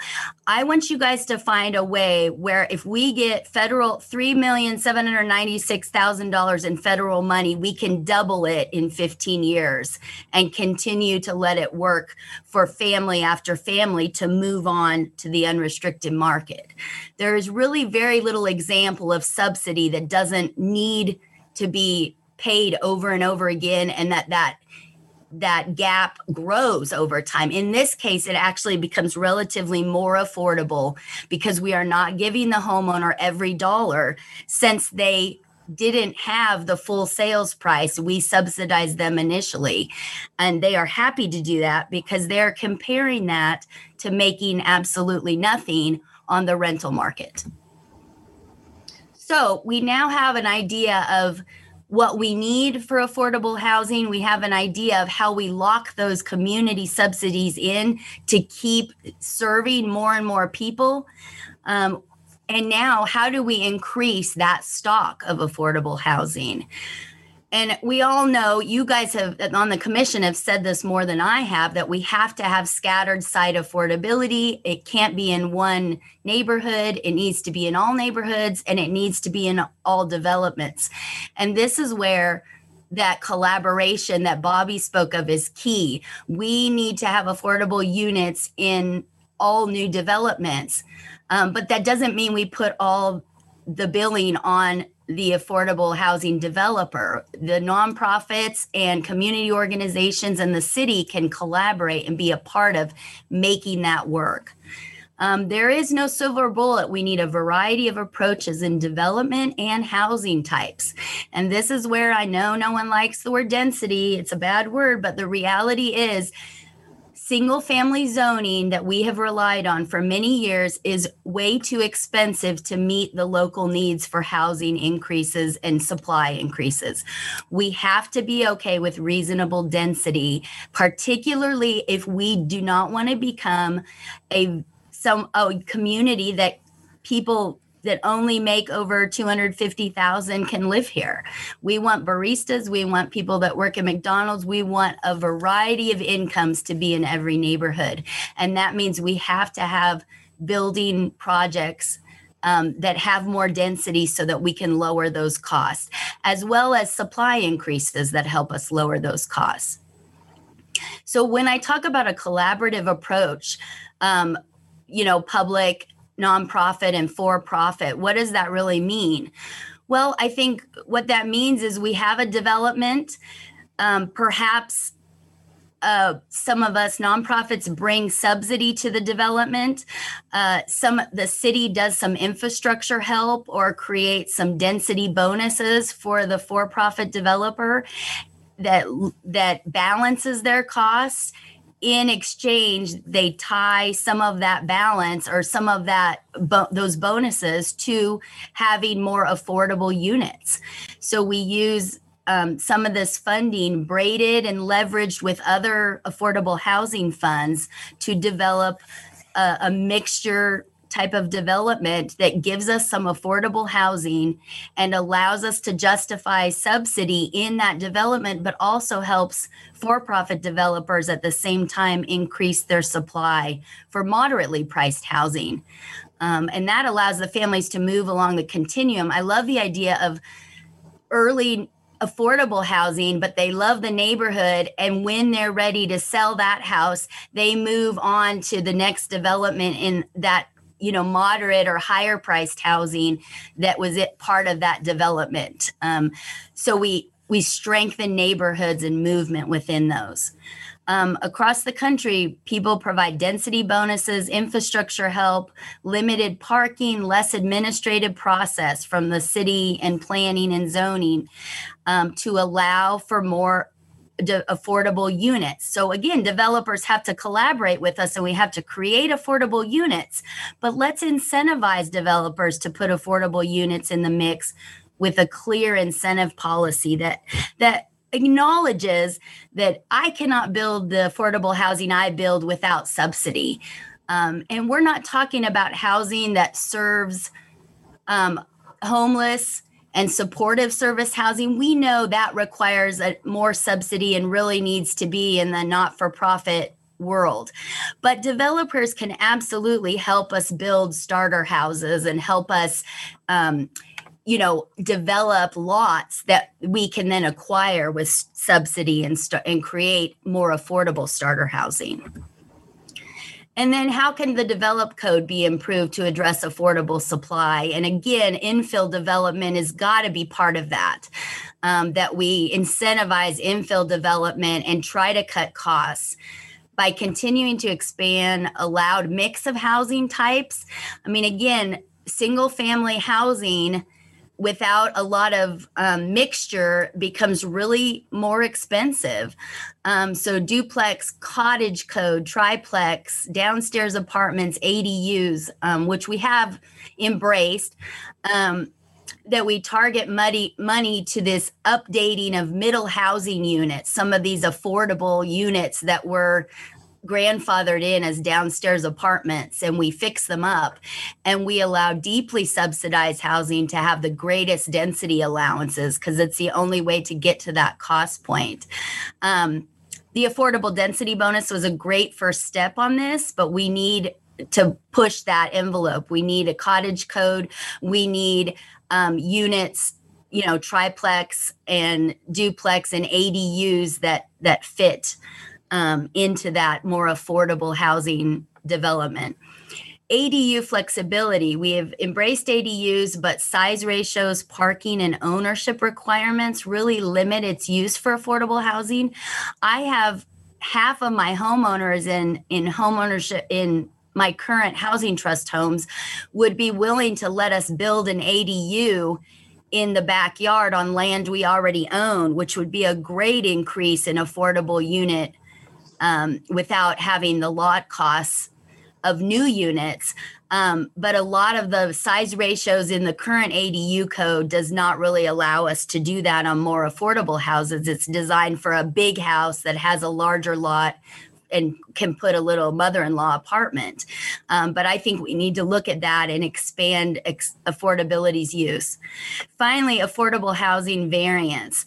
The reality is if someone is really trying to create affordable housing, whether it be for-profit or nonprofit developers, and they meet the definition and have restrictions to keep that affordable, there's no reason why we can't bring to the city some additional costs that just don't make sense in context for that particular infill development and ask for a variance. If our community has expressed the absolute need for affordable housing, but the reality is that a lot of times development code has put costs to that reduce or completely eliminate the affordability.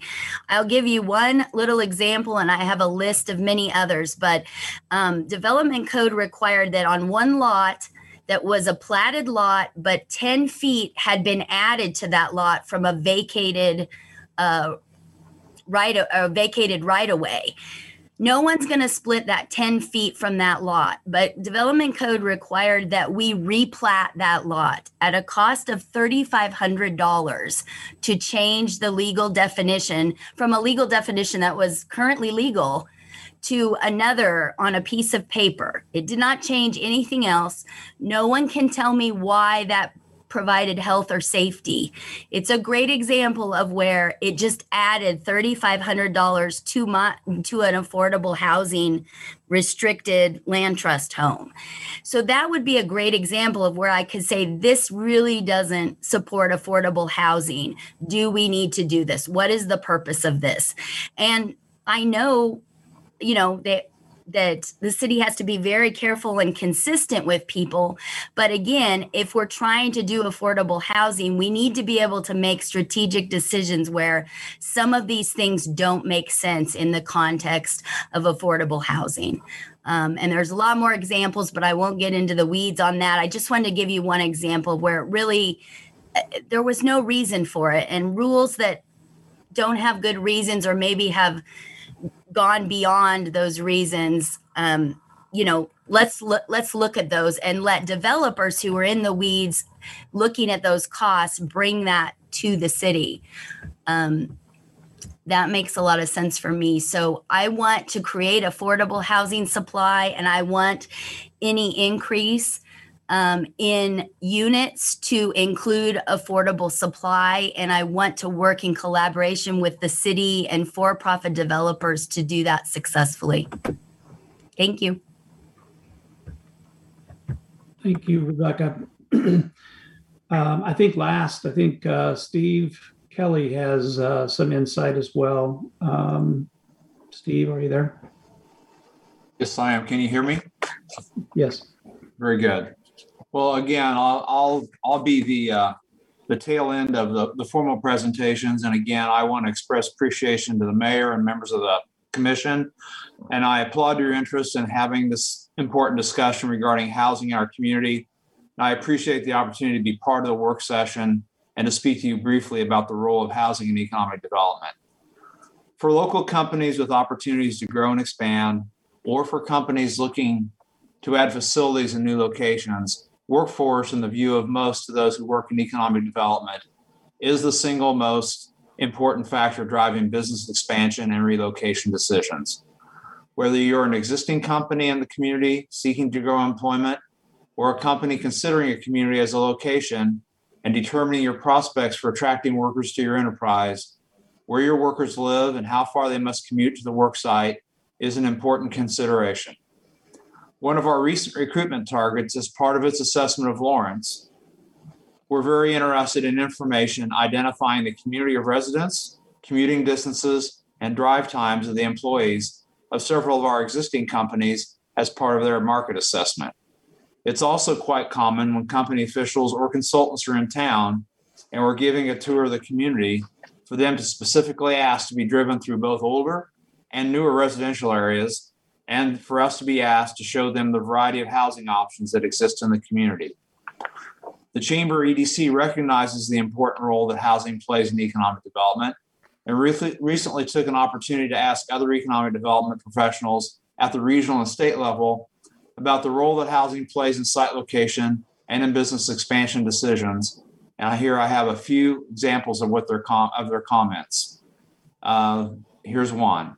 If you don't have affordable housing to support new or growing workforce population, that's going to put a community at a disadvantage.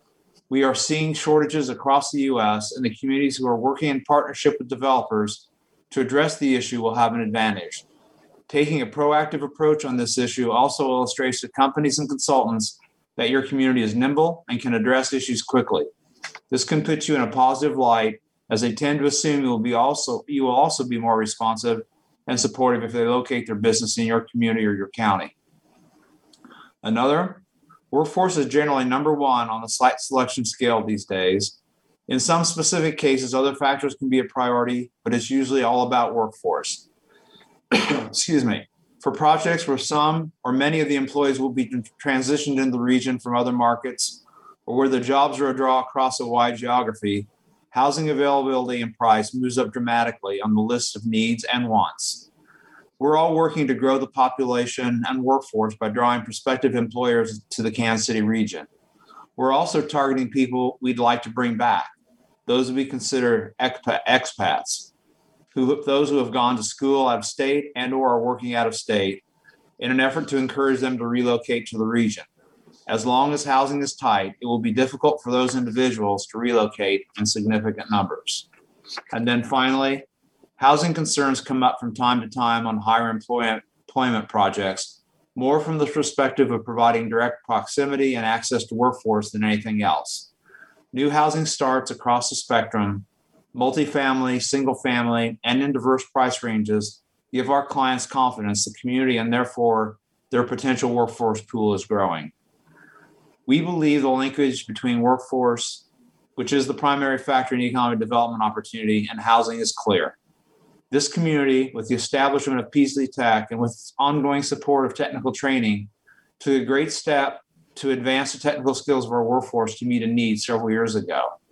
A lack of expanded housing options may very well be the next limiter of economic opportunity for this community. We appreciate your thoughtful consideration and evaluation of ways that we can deliver expanding housing options for our workforce and for our community as a whole. Thank you. With that, I'll turn it back to Bobby or to Rob. And thank you. This is Rob Holtz, Executive Vice President, Lawrence Board of Realtors. Thank you, Steve. So thank you, commissioners, for sitting still for a long period of time for that presentation. So thank you very much for that. We're grateful as stakeholders coming together. We're grateful for the opportunity to present and to have this conversation. We're happy to address any questions with you, and whether that be this evening or whether that be at some time in the future. And we continue to discuss housing solutions in our community. But very specifically, I want to leave you with these three things. As we move forward, we would ask the City Commission to help us with these three specific things. One, we ask that intentional and collaborative growth to increase the Lawrence housing inventory be made a priority now and not simply added to a future capital improvement plan. With the influx of some federal funds, we have a unique opportunity right now to make a real difference. Number two, we ask for a comprehensive review of the development code to identify and address barriers and impediments to affordable development. And number three, we ask that you assign a dedicated planner to housing and to help monitor our community needs and coordinate amongst us stakeholders. And with that, we'll close our presentation and invite any questions. Thank you. Mayor Finkelstein, thank you very much for that presentation. I'm sure there's going to be a lot of questions, but let's go ahead and take a 10-minute break. We have been here for a little while. We'll take a break. We'll come back. We will have questions, open it up for public comment, have discussion. So 10-minute break. We'll be back. Let's go ahead and go at 7:55. We'll be back at 7:55. Boyd, are you ready to go? Ready here, Mayor. Mayor Finkel, aye. Thank you. I'll go ahead and take roll call as we come back from the break. Vice Mayor Shipley, Here. Commissioner Nanda, Here. Commissioner Lawson, Here. Commissioner Bully, Here. Mayor Finkel, aye. I'm here as well. We are now coming back from a break, and we are going to enter into questions. Then we'll open it up for public comment, then bring it back to discussion. So, commissioners, what questions do you have?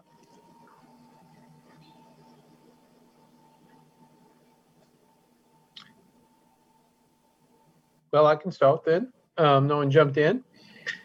Kind of go random in a few places, but Rob, one of the last things you said was you mentioned a dedicated planner for housing was one of your recommendations. I was just curious what you meant by that. Did you mean someone who's 100% of their job was just housing, or there would be one person that you could go to when there was a housing project, or what do you envision there?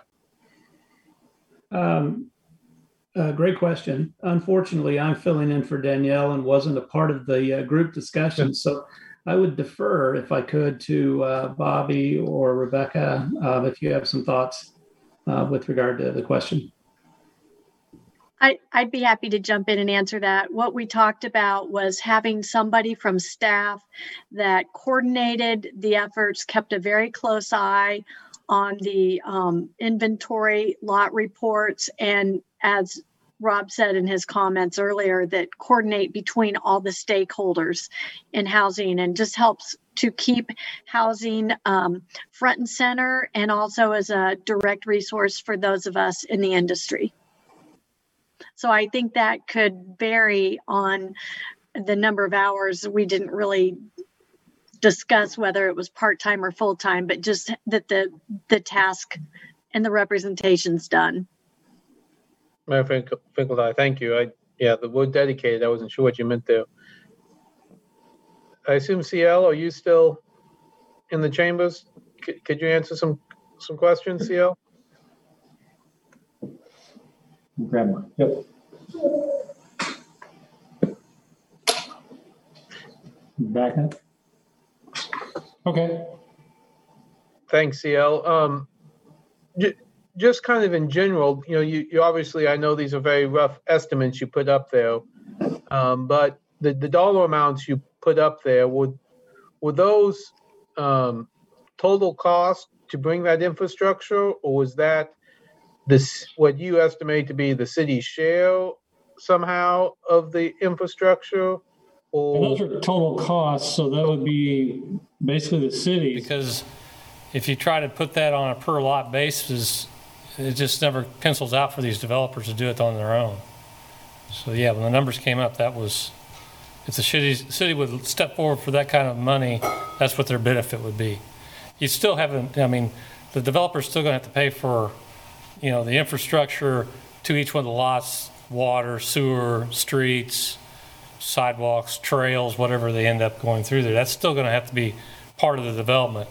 But just to get to those, from point A off the city limits to where most of these events are happening, or where these larger lots are, you need to have that infrastructure in place. Yeah, Mayor Finkel, thank you. That helps. You on one of your slides, the Kitsamiller slide, the East 31st, one of your disadvantages was I think it said something about the fees associated with the sanitary sewer. Is there already a benefit district there for that sanitary sewer line, or what were you referring to there? Yeah, you have some fees. There's an existing pump station that was there, and you're going to I think the way the city was set up, as people connect to this sewer, you pay a fee to help reimburse you guys for that cost of putting that pump station in there. And I don't know what it varies depending on the year you connect. So it's kind of hard to narrow that down. Okay, I just wasn't sure what that meant. Okay.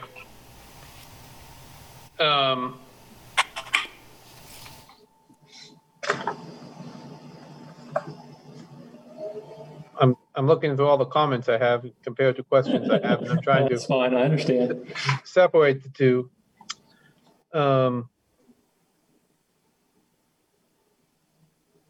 So, CL, for example, well, let's take the road south of the Wakarusa, taking Haskell south. You know, that's your estimate is to make that a full lane road. I assume that's because for major development, it needs full lanes. I mean, it's a pretty nice road as it exists now, and they just added those shoulders. Does our code, and maybe this is a question for Jeff, not you, does our code require that to be full lanes before we could, you know, start putting houses out there? Or is that just because that's the standard, you think we're eventually going to have to do that? We'll eventually have to do that. You could probably get away with doing partial, but sooner or later you're going to hit so much traffic out there that it's going to have to be 4 lanes. And so depending on that timing, so yeah, you could probably get away with doing some, you know, maybe 1,000 lots, but at that point in time, the traffic is going to be increased so much on Haskell that you're going to, you know, start having accidents at some of those traffic lights, stuff like that. So there's a give and take in there where you could actually do this in steps, and maybe down the road you end up knowing that improvement comes up. Mayor Finkelstein, I guess I was thinking, I mean, for some of these projects, I mean, you know, to the extent we obviously have a problem now.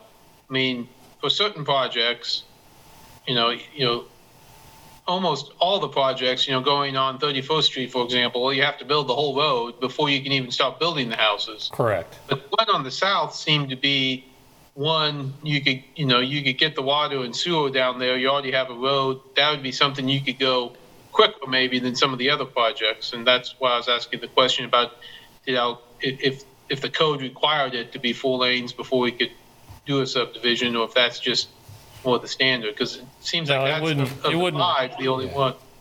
It wouldn't require it right away, but it's going to come down the road, and oh sure, and then it'll have to be done. Yeah. So. And I guess the one to the Mayor Finkelstein again, I guess the one to the north has roads to it, you know, fairly well on the roads. Wouldn't take the major infrastructure as much as the water and wastewater going north. Yes. I'm just trying to think of the timing of some of these directions. Some of them are a lot quicker than others. Yes. That one could be quick. I mean, extending the water down there and connecting to your sewer. Your sewer is really close, so you don't have, you know, very far to do that. So. Mayor Finkelstein, thank you. Mm-hmm. Those are my questions for the moment. Other questions from commissioners? Commissioner Larson, I did have a question.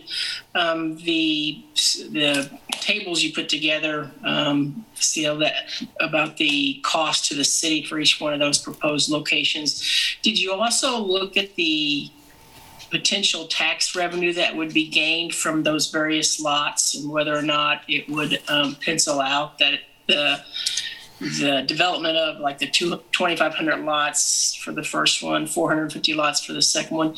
Did you pencil out whether or not the taxes gained from those properties would potentially pay for the cost to the city?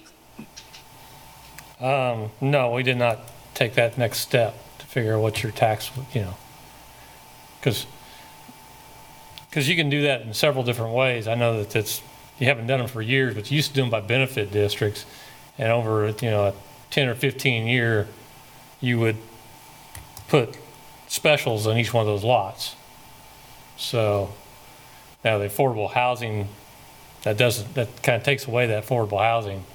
All of a sudden you got a special you got to pay for the next 15 years. That didn't help that very much. But a lot of Bob Billings Parkway, when it was done from Monterey Way all the way to SLT, was done by specials. Either side of Bob Billings Parkway by 300 feet, all those property owners paid that special for the 10 or 15 years to get that street in. So you could do the same thing here again, you know, figure out how many lots you want and put it on those. So that way it would pay off. Then you know it would pay off for sure. Commissioner Larson, so do you know if the specials that were put on the Bob Billings Parkway properties, did that pay off the cost to build that road?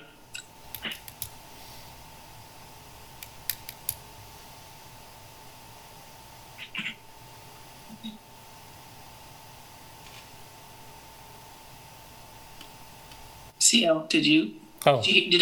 Am I on mute or something? Yeah, no, I didn't.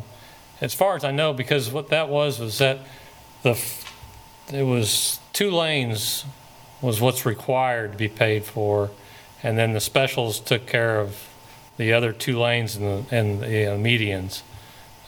So yeah, it ended up paying for itself because the specials were based off of what the cost of the street was, and then it was divided off. Cost of street and design, it was all lumped into one. Okay. So yes. Thank you for that. So the city paid for the original 2 lanes, and then the expansion was the money for that was gained through specials. Right. Okay. Commissioner Larson, thank you. That's all I have right now. Okay.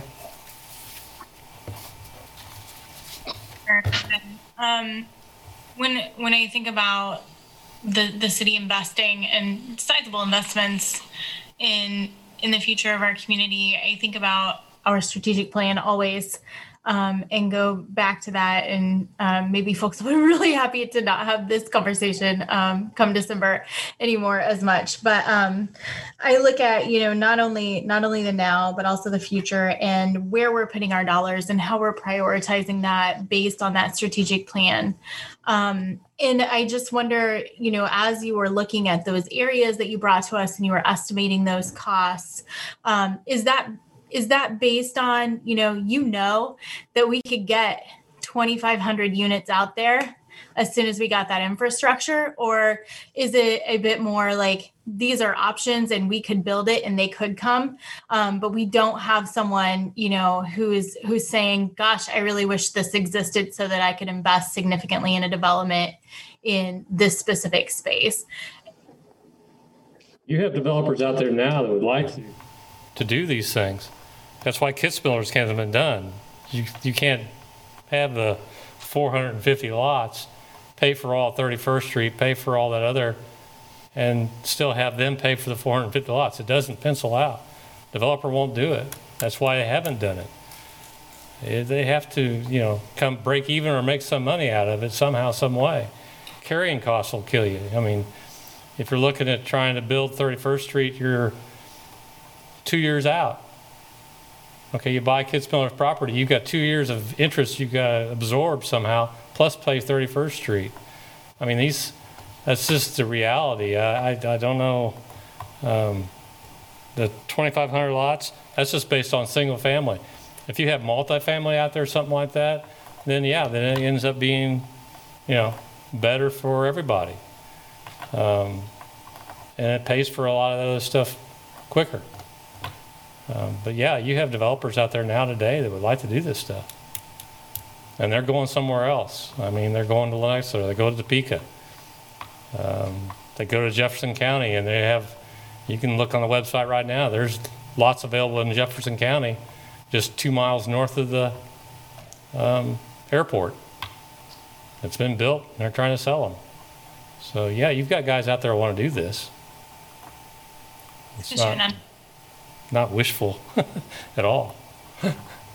Thank you. And as you were looking at those spaces, were you considering like the social aspects of those, or were they merely space available? So I'm thinking about like food deserts, access to transportation, things like that. Were these merely based on the space being available, or also the kind of the social infrastructure needed to make those spaces successful as well? I mean, basically we were finding these were what we could extend utilities or extend streets to, and what areas those were. That's how we were coming up with whether these were viable spots. I mean, we weren't trying to go, a mile out or where you didn't have any kind of infrastructure, or like if your bus service and stuff like that. We didn't get into looking at that. Kitzmiller's would be perfect. I mean, you already have a bus service that runs out to Douglas County. They make the loop and come back to O'Connell Youth Ranch. That one's pretty much a no-brainer. That one works out real well. Even Bob Billings, or out extending west, Bob Billings, you've already got bus trailers that goes out that way, going out a little bit farther and come back around. They could do that. So those are two examples. Haskell, yes, it's a little bit farther. They'll have to take a bus route to go down there and back, but doesn't mean it couldn't be done. So. Commissioner Nanda, thank you. Mm-hmm.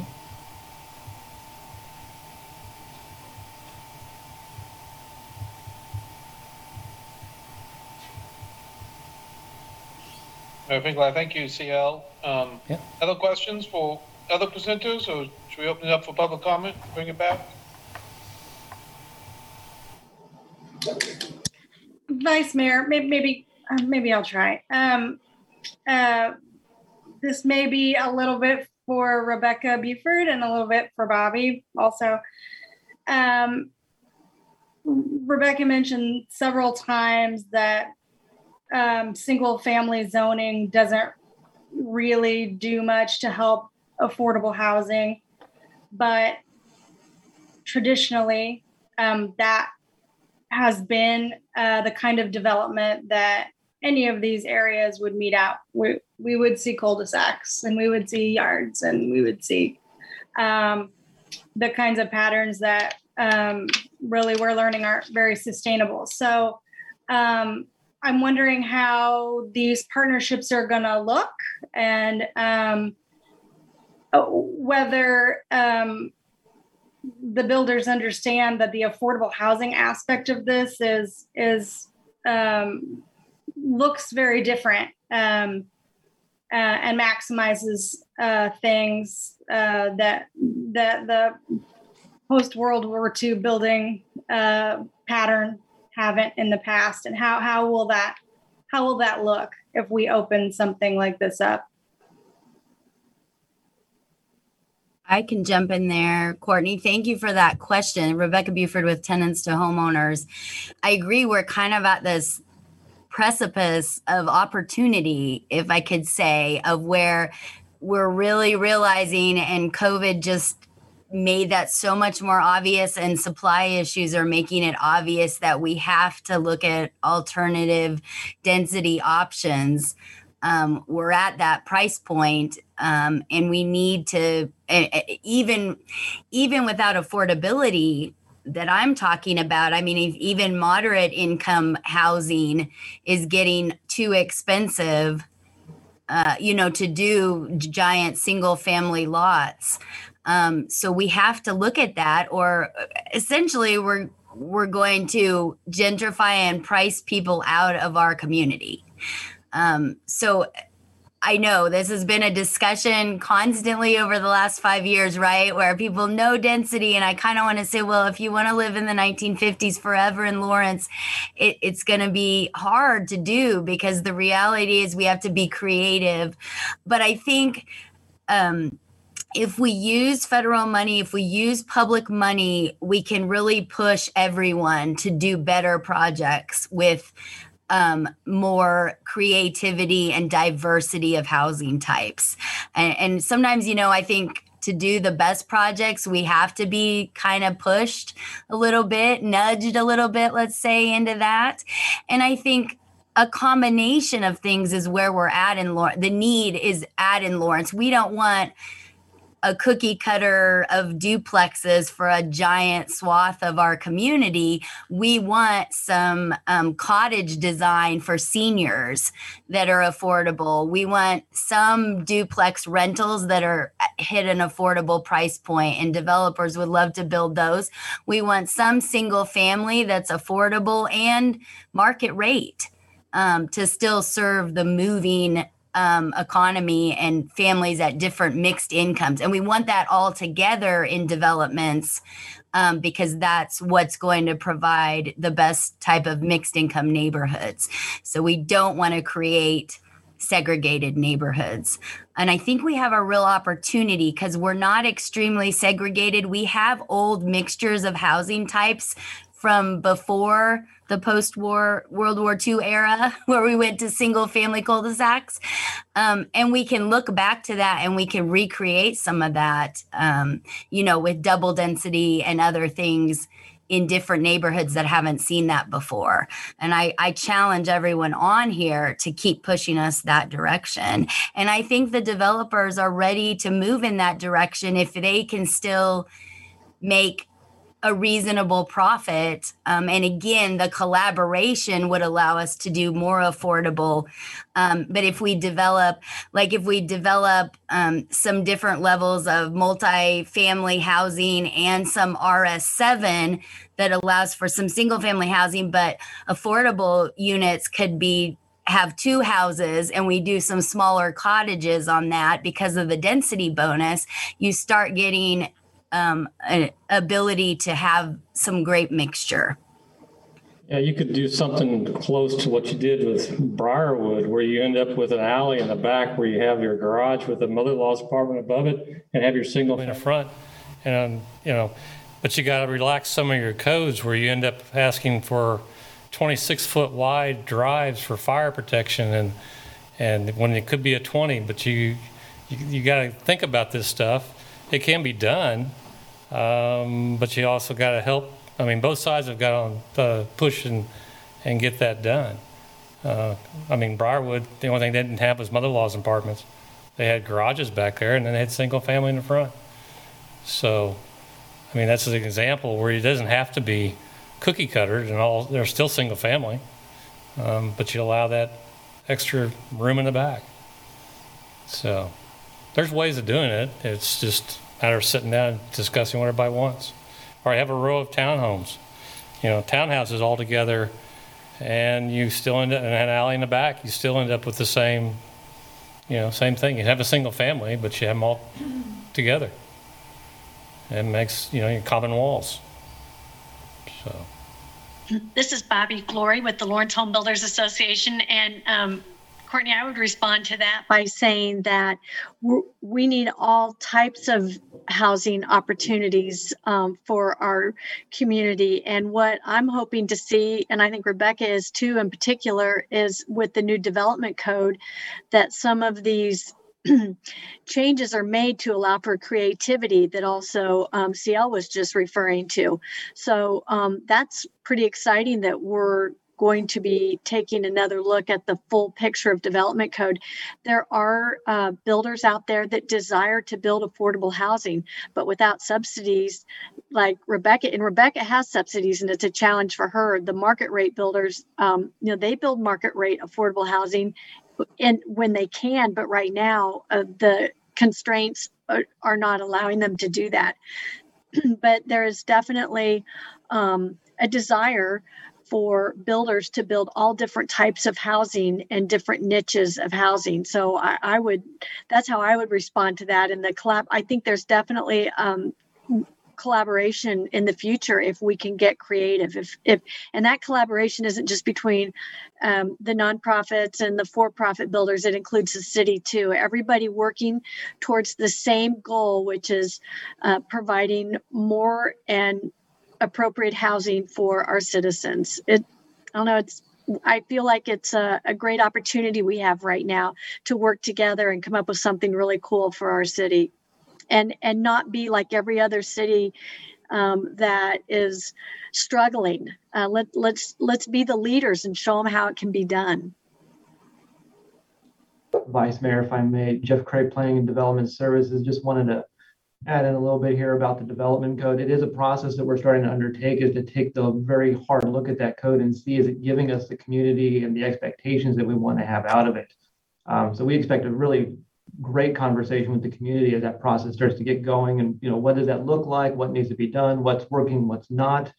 And in a very similar line in that one, we're also taking a look internally at our development review process, ways that we can streamline, make those more efficient, try to get the kind of the quirks of them worked out so it's efficient for everybody involved. So that's something we're getting started right now. We're hoping to kind of get that process rolling very quickly, but just wanted to mention those two things are definitely on the horizon for planning and development services in the next few months and years.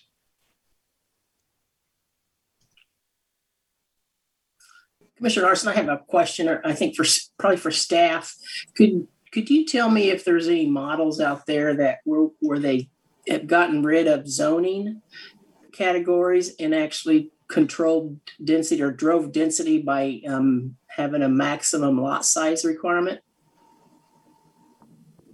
Jeff Craig, Planning and Development Services. A couple that come to mind was recently a change that happened to the city of Minneapolis, Minnesota. They recently changed and did what was called a de-stratification of their code. They've compressed their zoning districts down. So instead of having multiple single-family zoning districts, they have one or two. So there's a couple of those that have been more recent in history. There are some that have gone the other direction. You mainly tend to see those, I believe, in California, maybe on the western coast, where you have that lot maximum size instead of a lot minimum size, and they have some different parameters and works around. But that is something that is out there in the literature and codes. Mr. Larson, thank you. This is Commissioner Bowley. I'll just toss a question out to everybody on the presenting team and see who'd like to take it. Does anyone have any specific recommendations with regard to neighborhood revitalization areas? I think it was a topic that was touched on but not gone into in great detail. So I'm very much interested in that.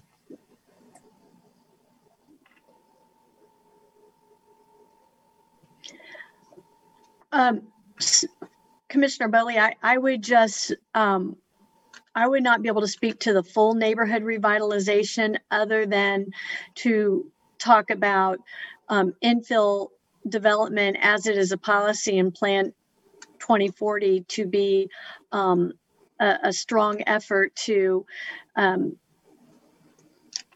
become efficient in filling in the neighborhood and using the existing infrastructure and bringing in strong housing stock into existing neighborhoods. But as far as the full neighborhood revitalization, that wasn't really, that wasn't something that I've studied, but that might be something, I mean, that's definitely in this conversation, and we'd be interested to learn more about it and see how we can add to that. We've used that for specific, this Commissioner Bulligan, we've used that for specific single property projects, but we haven't used it for, neighborhood areas. And, I think there was a mention of essentially property tax benefits for people who revitalize their properties. And I, as I say, I'm interested in that, so.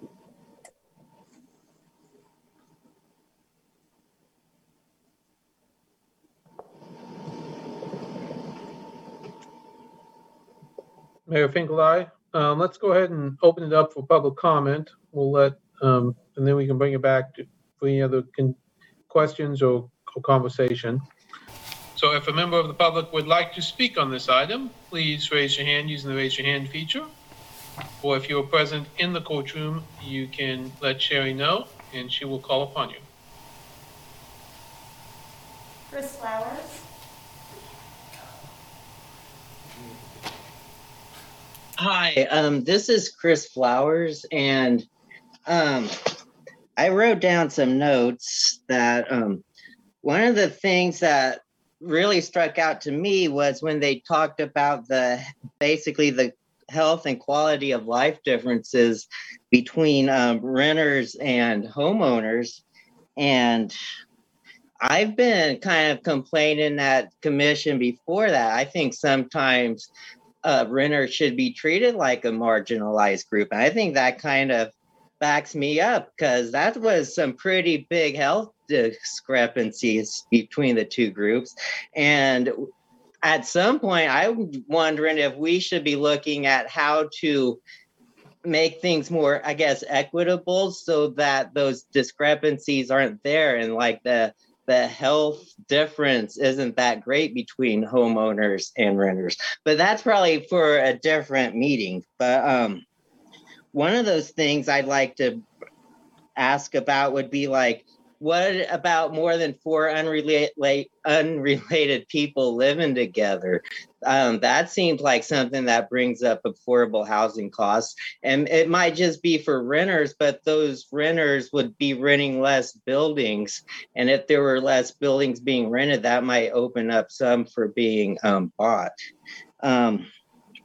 Also, if we're talking about cost, what if this new long-term rental inspection, what kind of cost will that bring renters if we're doing mandatory inspections? I think that's going to bring up the cost for that. But I wonder how that affects is if rents go up, does that make it harder for renters to save money to buy a house?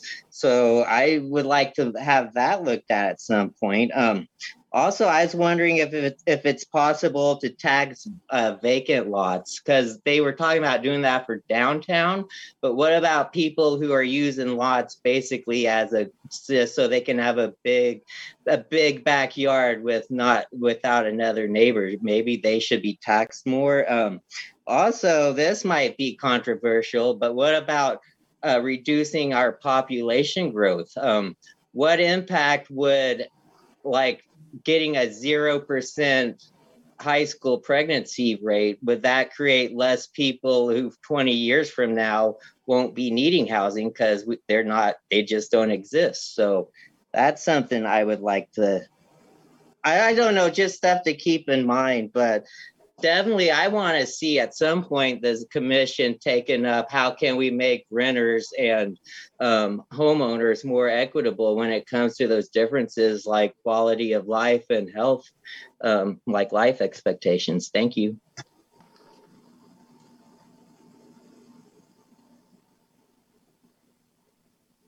Is there anyone else on Zoom who would like to comment? If so, please raise your hand.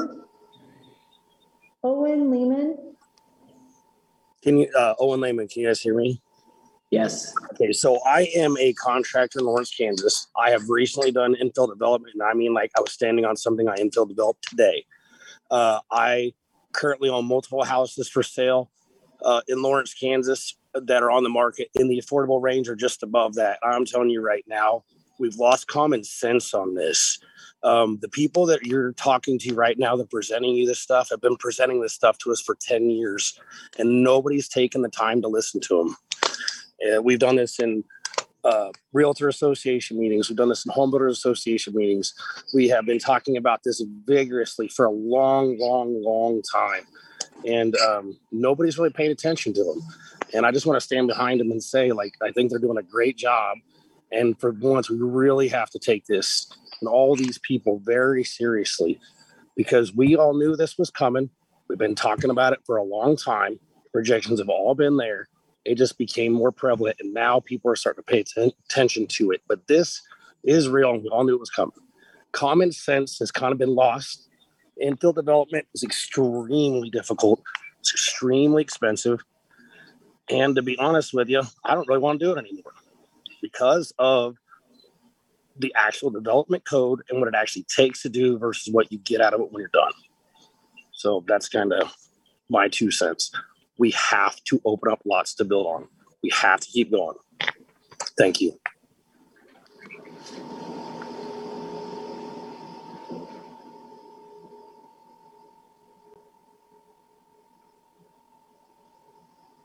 Is there any other public comment on this item?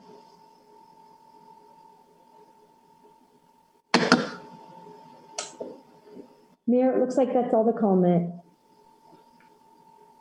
Mayor Finkelstein, thank you very much, Sherry. I'll bring it back to the commission for comments, discussions, additional questions.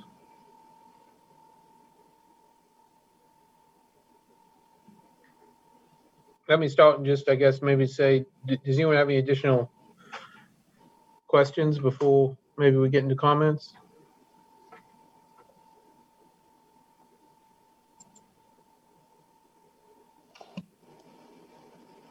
Vice Mayor Shipley. I heard someone, I'm sorry now, I don't remember who,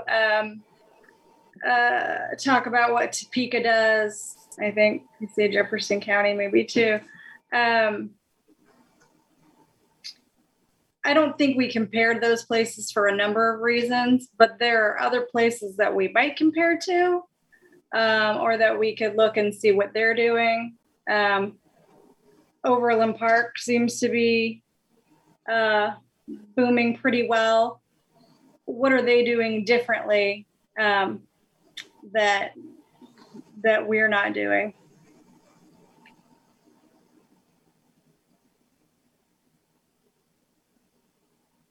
Mayor Finkel has that question. Just anyone have an idea?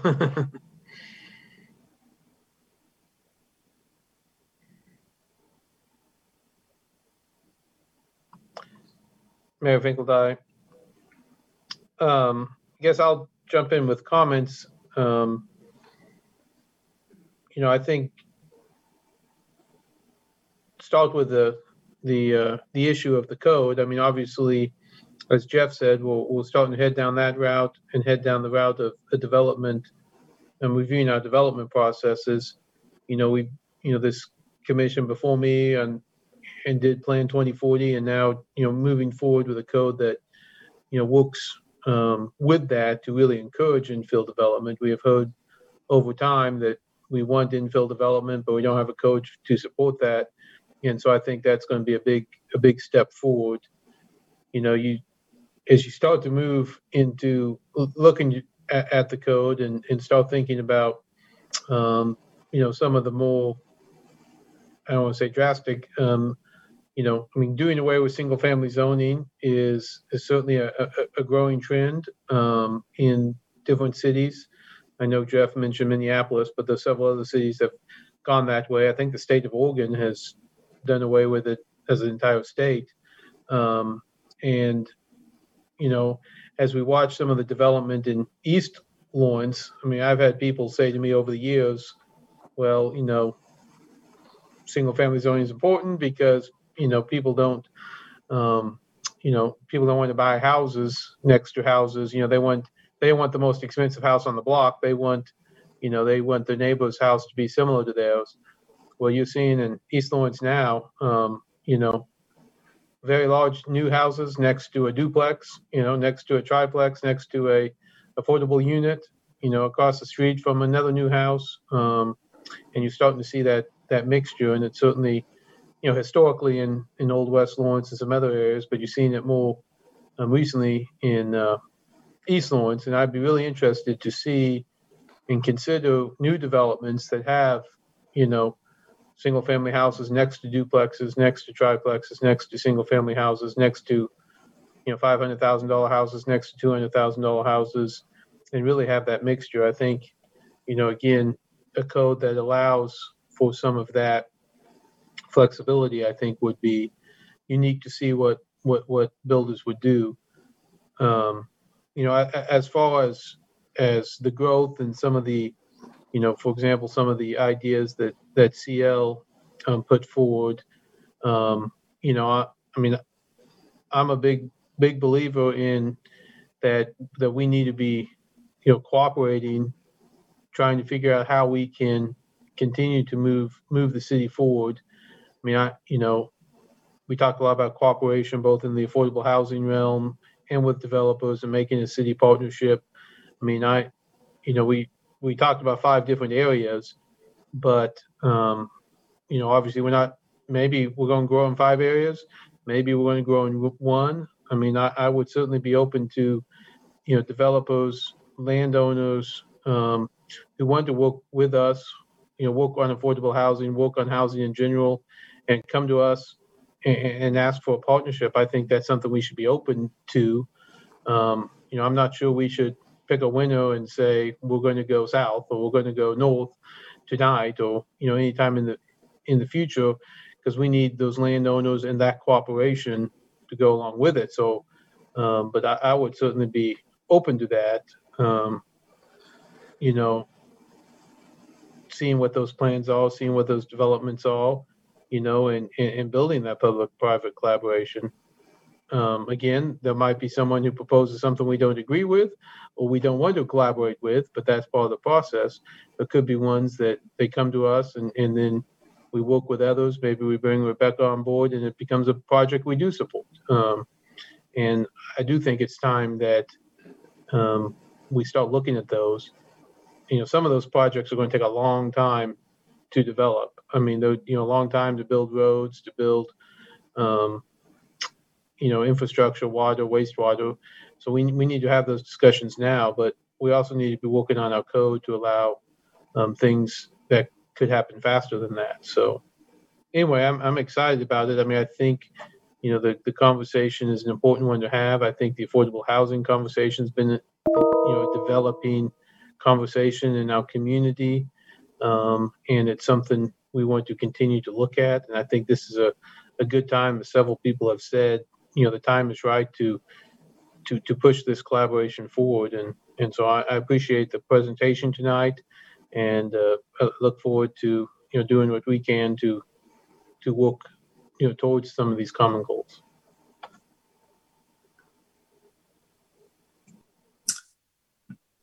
Commissioner Larson, I think that regarding a development code, I don't think there's anybody that I know of that is in an agreement that it's time for our development code to catch up with the reality of today's housing conditions and the need for easing some of those restrictions so that we can, provide some level of incentive for more density and the ability to capture some of the low income housing needs, or to address those. So, I'm definitely in favor of that, to go that route. The collaboration that we have opportunity to be a part of, we definitely need to be a part of that. And I do take a little bit of exception to the idea that we don't take the developers seriously, because it's just not true. I've had numerous in-depth conversations with several members of the the development community, and I've always appreciated their comments and their ideas and their need to make development work for them. I mean, they've got to pencil it out just like anybody does, and I will always take that with deep respect. So I think this is a great start. This is probably the most information I've seen as far as possibilities in one place. So I'm very excited about the future and what we can do. So I'm looking forward to what comes next. This is Commissioner Ananda. Yeah, I don't think that this is an either or. This is very much an adaptive problem that's not unique to our community at all. And I've been in, Houston, where you can build a house anywhere. And I've been in communities where I think it's probably more restricted than here, not having dug into their zoning code. But I think that there is a real big opportunity, like Rebecca was saying. This isn't just affordable housing isn't just a nonprofit organization problem or a private business problem or a city problem. It really takes those collaborative, innovative solutions. And I think that when we're looking at housing and access to affordable housing, affordable for any income level, that's really vital that we all collaborate and have these comprehensive conversations on these things. I think that when we're talking about housing too, we're talking about primary prevention of so many other issues besides just life expectancy, but, generational poverty, our ability to have some kind of stability, particularly when we're experiencing trauma outside of those experiences. So I think that this is an incredibly important conversation, and I think that it goes beyond just availability, but really what is the greater impact we can have on our community, and how do we as the city have a role in that, particularly as it relates to our strategic plan. This is Commissioner Boley, and I always appreciate Commissioner Ananda being able to bring me back to especially my history. 44 years ago, I lived in Houston, and I was a renter. Okay, so, and I wanted to buy a house, but not so much in Houston. So thank you, Commissioner Ananda, for reminding me of my past. I really want us to be able to come together. I appreciate you coming together tonight with us to share this. And collaboration is the key. We have a lot of challenges as a community, and I think you pointed out some of them. I appreciate that. You kind of brought it home to me the way Commissioner Nunn did.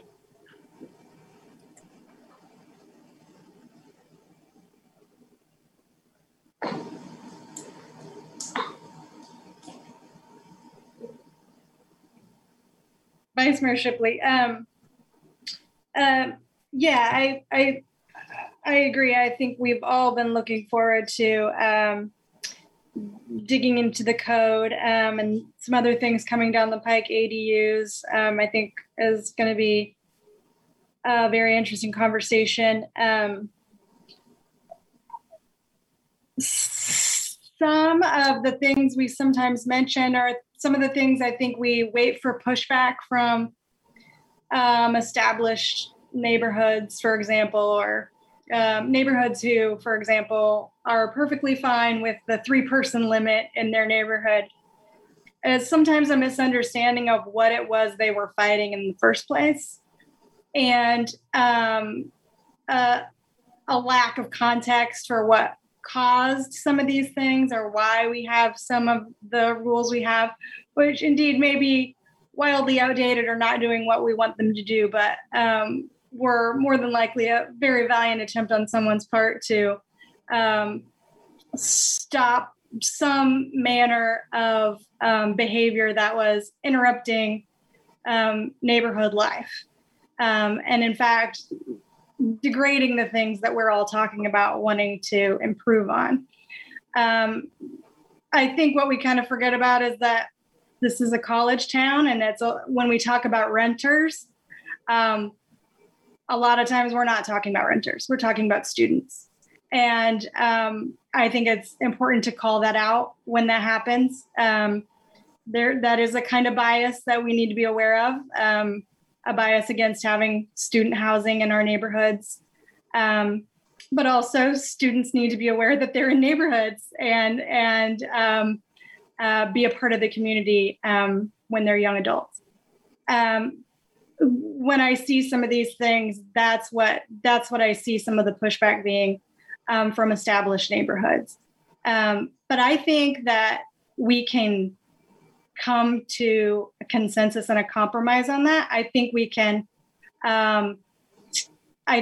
mitigate the things we don't like and get the things that we really desperately need, like density. And I'm very excited that we're finally going to be able to have some really honest conversations about what we need our neighborhoods to look like, what we think safety means, what we think is accessible for children, what we think is accessible for retiring people. And, you know, I'm as excited as Rebecca Buford seems to be imagining the neighborhood of the future that we've never considered, because we've seen the same kind of pattern in places that we've lived. And I think Lawrence really is a place to be that creative and to expect more from the endeavors that we think of from now on, not just, you know, business as usual. So I'm very excited about all of the partners here, and I'm excited about what Lawrence could do if we put our mind to it.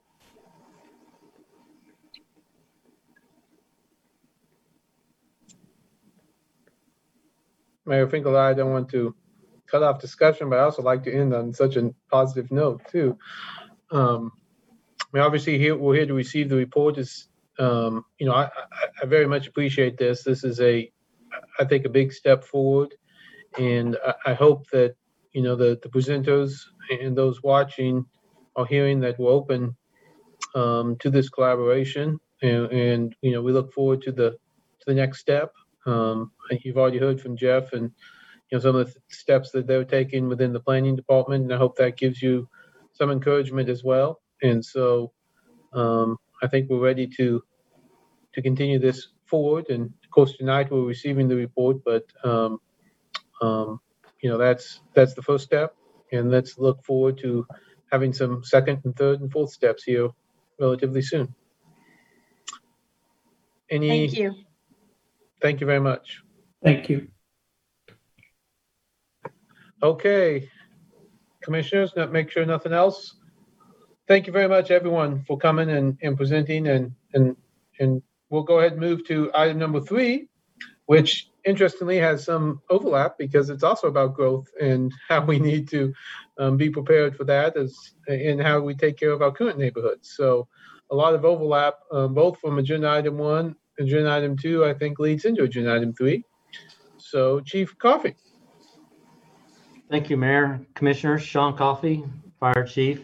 Yes, it's been very informative as we've listened this evening. Obviously, when we hear terms like growth, we think about response time, and we think about density, we think about reliability. So very informative. But tonight we're here to talk a little bit about our annual presentation on accreditation. Just to remind you that we've been an accredited agency since 2008. We're one of only 1 out of 104 internationally accredited departments in the world. And so when you think within Douglas County, there's 6 fire departments, multiply that by 105 counties and think about that through the United States, 1 out of 104 is a pretty small number. So we're extremely proud of that process, that we're internationally accredited as well as an ISO 1. The accreditation process is a very rigorous process. We have to be reaccredited every year, and we'll talk a little bit about that as we go through it. There's 11 categories. Within that 11 categories, 48 criteria and over 250 performance indicators that we have to address. And so tonight, hopefully you'll get a little bit of insight into our current operations. Tonight with me, I have Mackenzie Ezell, our fire analyst, and we have Division Chief Tom Fagan to do the presentation.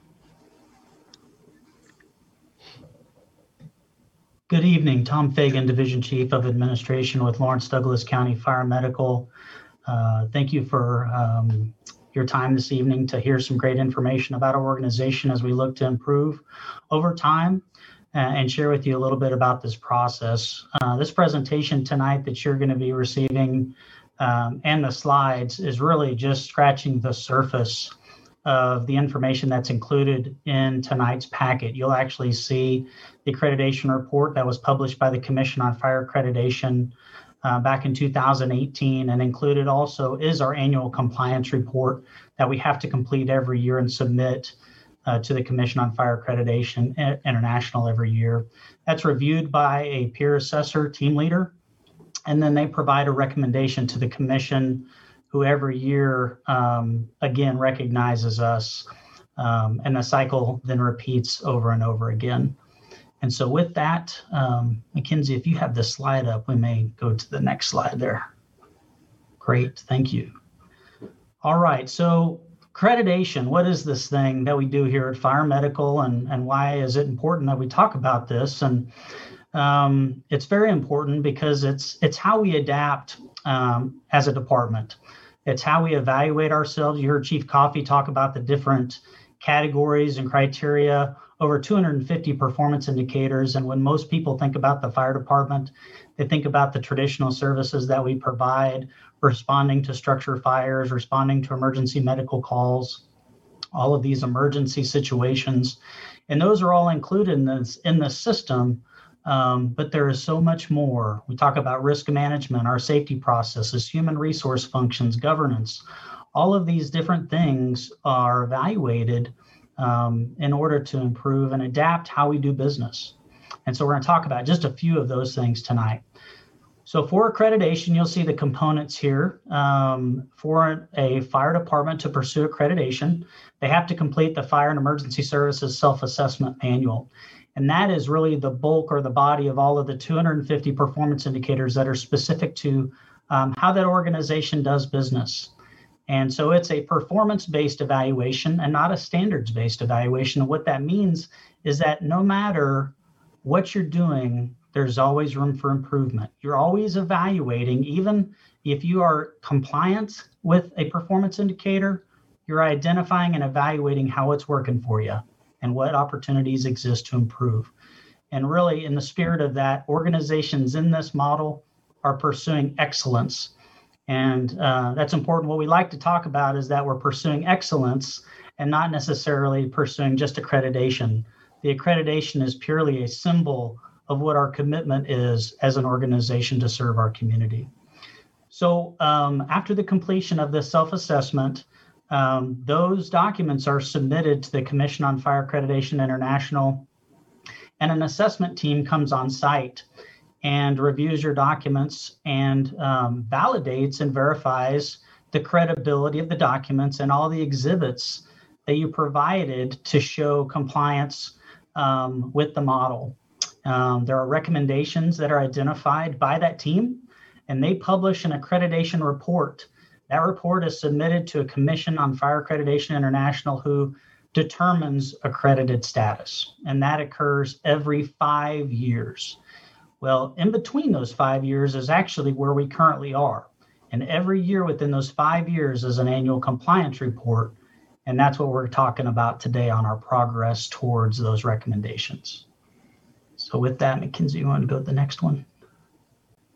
Okay, so our key purpose tonight, again, this is quick, just scratching the surface. We are going to cover some data tonight, but there's a lot more in the document, and I would encourage you, I know you all have a lot to read, but I would really encourage you to dig into some of those things. So the first one being annual communication with the authority having jurisdiction of the department's capabilities and capacities. This is actually a performance indicator out of the assessment and planning category, which is category 2, of communicating with you on what we're capable of doing and what our capacities are. That relates to the services that we provide and the quality of service in regards to response time. So you're going to see some of that tonight. And then also in the report that's in the packet, you're going to see all of the 17 agency-specific recommendations that we received from the Commission on how we should be adapting to improve and more compliance with the model. And ultimately, that would result in more value to the community. So you're going to see our efforts in that report as well. As we're moving into the next slide, I want to introduce Mackenzie Azell. She's our fire medical analyst, and she does really great work with us, and we're very fortunate to have her. And she's going to talk to you about some of the ways that we monitor our performance and our response time matrix. Hi, I'm Mackenzie Azell, fire medical analyst. So first, we're going to talk about performance monitoring and what really matters when someone calls 911. So aside from the skills that are expected when we show up to that incident, it's about timeliness. And so to look at this timeliness, we're going to look at the baseline response performance, which is our actual response. Everything that we're going to be looking at is in the 90th percentile. So to review the data, we first categorize the call types into risk levels. So to link this conversation to our mission, we're going to be looking at 2 of the high-risk call types that address lives and property. So structure fires and cardiac arrest. So for structure fires, the baseline for total response in 2020 was 9 minutes and 29 seconds. With this, the fire suppression apparatus is an apparatus that can stop the clock when they arrive on scene. Next is the cardiac arrest. For 2020, we had 7 minutes and 32 seconds. For this, any unit can stop the clock. So when we look at these times, we're really comparing them to our quality practice standard, which is 6 minutes and 30 seconds. And this is actually an NFPA standard. And we can see that our baselines are currently longer than the benchmark. So to work on and to study the total response time, we break into 3 fragments: alarm handling time, turnout time, and travel time. And those can be seen at the top of the slide. So for the next slide, we're going to be jumping into looking at each of these for 2020 and then also previous years to see what trends we've seen and what really impacts those. All right, this is Tom Fagan, Division Chief of Administration. I'm going to set this slide up for Mackenzie. So as she described this chart, and there's lots of data on here, and we're very fortunate to have this, but looking at the y-axis, the vertical axis, you're going to see some numbers along that side of the graph, and that correlates to minutes and seconds, all right? And as you're looking at the x-axis across the horizontal there, you're seeing years. And so what we've done here is we've been able to create a line graph that shows trending for the different segments of total response time that goes back to our original accreditation back in 2008. And so there's some interesting analysis here that McKinsey is going to talk to us about. Yes, so first I'm going to talk about what each of these times actually are. So we have those three fragments that I mentioned that all go into the total response time. So we have alarm handling time, which is from when 911 picks up the call. So it's dispatch, and then until they alert our crews. And then it begins with the turnout time, where our crews are getting ready, they're getting on the fire apparatus or the medical unit, and they're getting ready to go to that call. And then starts the travel time from when the wheels are turning to when they arrive on scene. So with this graph, we're going to be looking at our benchmarks and our baselines from 2008 to 2020. So with this, let's start with looking at the alarm handling time, and those can be seen in the red. So our dotted line for alarm handling time is that lowest line, and that's our benchmark. So that's where we'd like to be. Where we actually are is the thick red line above that. And we can see that this has fluctuated. And recently we've had positive movement with Douglas County Emergency Communication Center. For instance, 2021, we've been working on this new workflow with them that we've seen an impact to reduce time. And so we only have about a month's worth of data related to this right now, but they're working really hard to improve that workflow and make it better for not only the callers, but the call takers and the first responders. So the next level is the turnout time, which is the yellow. So same thing, our benchmark is the dotted line. Our baseline, how we're actually doing is the thick yellow line. So for that, what we've done to improve this has also been fluctuating. We've had tech improvements in our stations. So within each of the bays, there's a clock, kind of like a shot clock, where it shows a countdown. And this is making the time more visible to our crews so that they're aware of how they're performing in relation to turnout time and that benchmark. Also, with the turnout time, we've just increased the communication with crews of the importance that they have within this time segment to influence that full total response time. So the last element of the total response time is the travel time. And we're going to be looking at the green lines for this. Again, the benchmark is that dotted green line, and then our actual baseline is the thick green line above that. And so a few things have influenced this to kind of combat the elongation, the increase. One of those being GPS technology that we have in traffic signals that actually open up intersections that allow our apparatus to move quicker and more safe through those. The second technology improvement is the dispatch actually uses GPS to locate our units, our available units, and can dispatch the closest ones to the incident. So a few things that kind of work against these improvements are the increasing incident count, the increasing demand of or on emergency resources, and that impacts the availability. So if one resource is not available in the closest location, whether they're on a call or doing something busy out of service, then it pulls from the next closest. And then this is also further influenced by traffic, which we did talk about quite a bit 2 years ago when we did a very similar presentation. But really the times begin to elongate, and these three components create that total response time that we're able to look at. So at this point, I'm going to turn it over to Chief Coffey.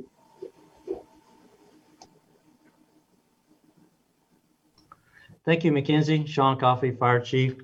Just to reiterate some of the things McKenzie said related to the response time metrics, as Tom indicated before, Chief Fagan, excuse me, we are about continuous improvement. So we're trying to use different things to reduce the impact on the different components of the response time matrix.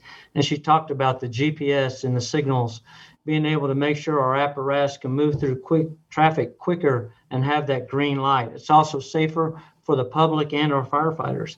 The AVL automatic vehicle locator indicating that the closest fire medical unit to that area on the call is going first to help reduce that response time. We have MDCs in the truck that provide us information. We continue to work with emergency communication centers to try to reduce that call processing time. Recently, within the last several months, as McKinsey indicated, we've seen some significant improvement, and we'll continue to work on that with the hopes that that will continue to be reduced. We talked about turnout time in the stations, and she talked about the clocks that were there. We also did turnout time studies where we actually had the people practice getting out of the station, and we did that multiple times to try to figure out what that time was from the bedroom to the fire truck. And so with that, we're even looking at maybe in the future our station design in an effort to be able to get the firefighters closer to the apparatus so we have that turnout time reduced. And that's a big part of it as well. Really, travel time is the one that probably has the biggest impact that we can't control. Distance is distance.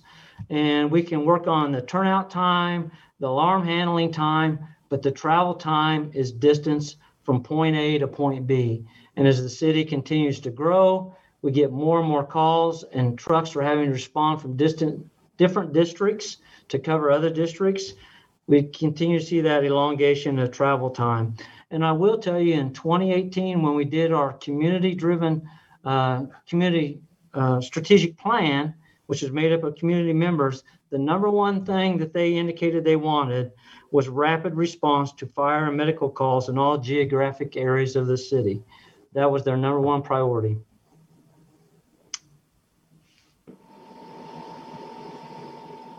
All right, Tom Fagan, Division Chief of Administration. So just touching on some response time data there, but also continuing on with our performance monitoring as our program evaluations. And so we have numerous programs within the fire medical department, fire suppression just being one of them, emergency medical services, public education, fire investigations, risk reduction programs. Those are all additional programs that we have here. And so we have a system that's a requirement. Each one of them is a performance indicator in the model for evaluation every year. And that's based on a structured template. It's where we identify the program's purpose. And we do this annually. We identify the inputs that we put into the program, the outputs of the activity, what we're doing with the resources, and then what is the return? What's the impact or outcome that we're seeing as a result of our efforts? We evaluate that, and then we identify recommendations and next steps for improvement, and then try to identify what the impact of those next steps or improvements would be. And so you'll find several of our annual program evaluations in the template, in the ACR document that's in the packet this evening. We're going to share just a little bit more information since we're talking about structure fires on some outcomes there. Okay, so this next slide, there is some data and a graph here, but I want to try to keep your eyes out of the numbers first of all and kind of set this up first before you get drawn into the data. I know I do that when I see numbers. But when we talk about outcomes and response times, we know based on science and research that time is a critical element to the growth of fires. And so we have seen an elongation of our total response times, but time is just one factor. We could have the fastest response times in the nation, and if we weren't highly trained professionals, we would still be having poor outcomes. In addition to being put into a position to stop loss, we have to have highly skilled professionals to be able to do great work. And so that's what this data is showing you.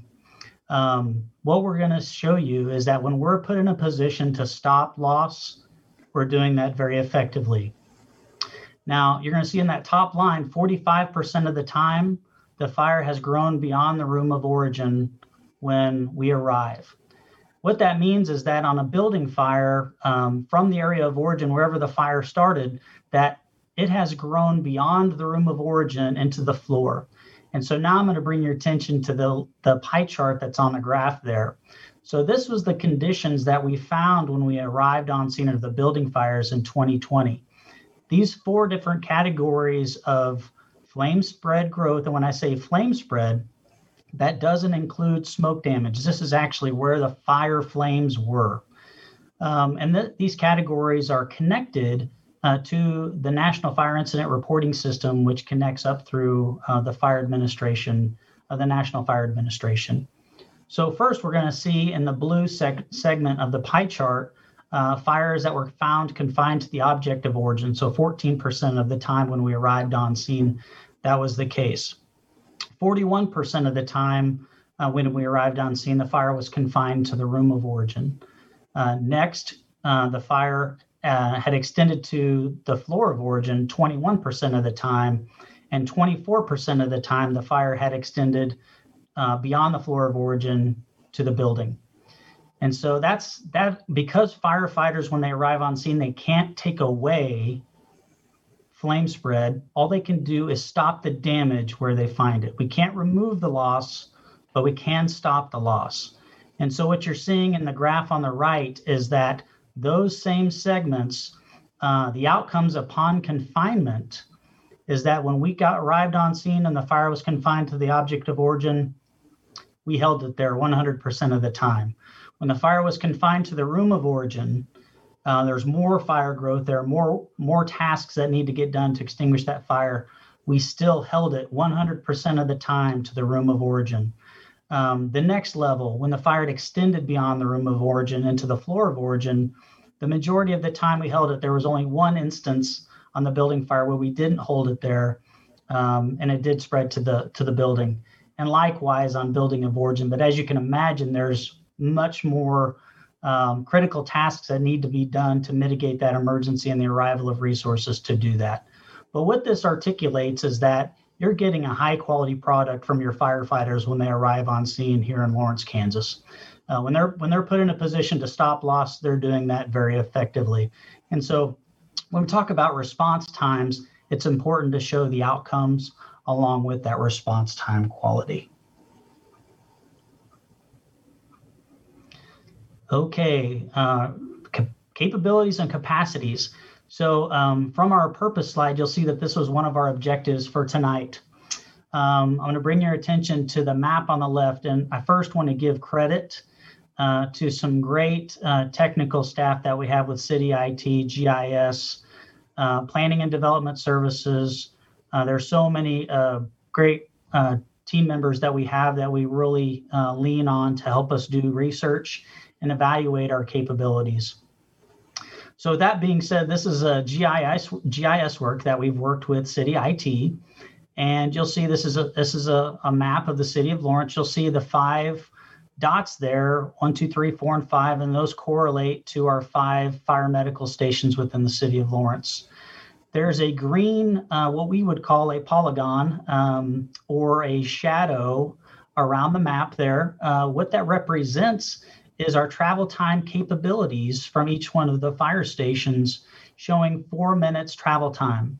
And that's based on an Esri GIS program. That's not something that's just drawn out and we think we can get there in 4 minutes. That's based on science and the program to evaluate our capabilities. And so that map is showing from each one of the stations 4 minutes travel time, which is that quality practice standard. Remember that that analysis is when all those units are in their stations.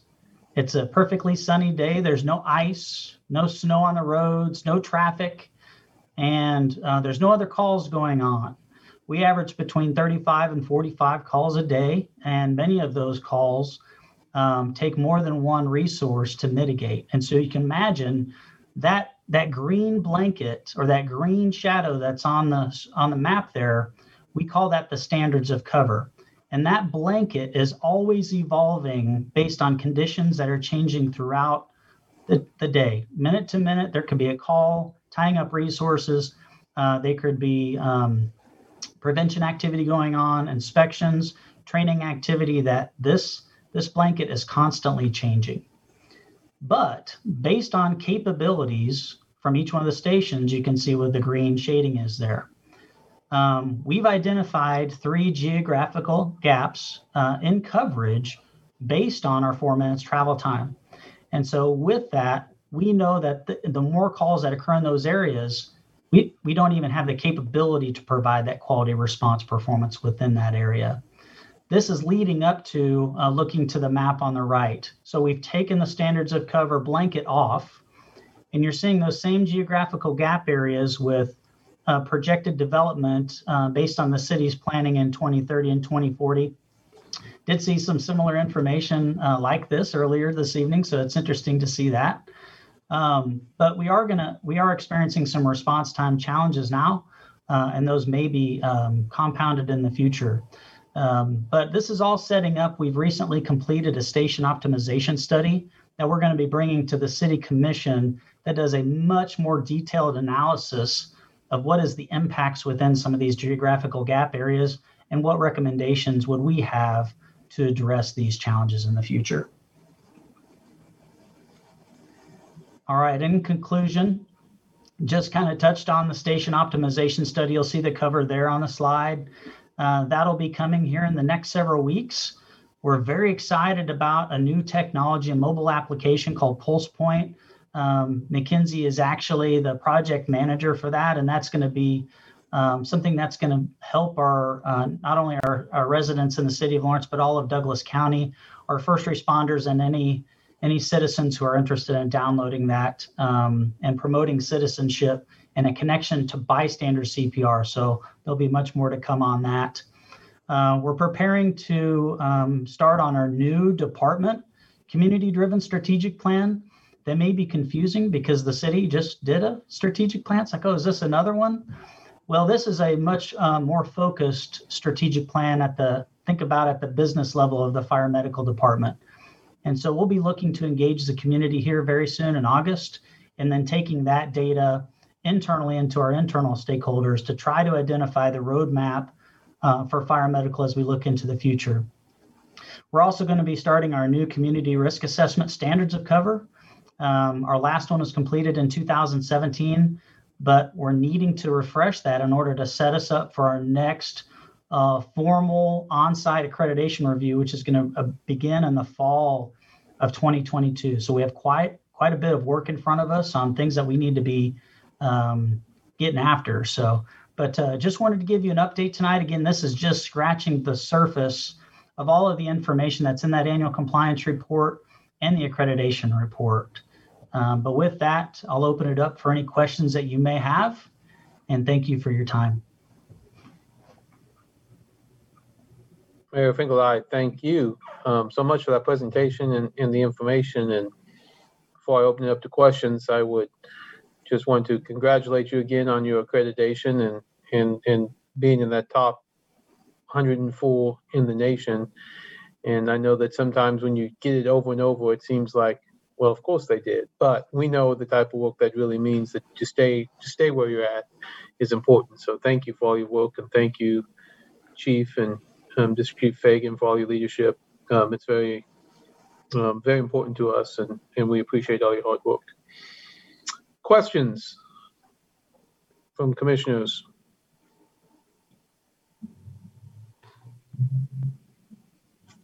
Vice Mayor Shipley, I'm gonna probably get this detail wrong, but I noticed you with one of the things you mentioned was your cardiac arrest time, and I think I remember when you took the mayor and I on a tour, some mention of some new training with respect to cardiac arrest response, and I was personally extremely impressed and proud at the cutting edge training that you guys have.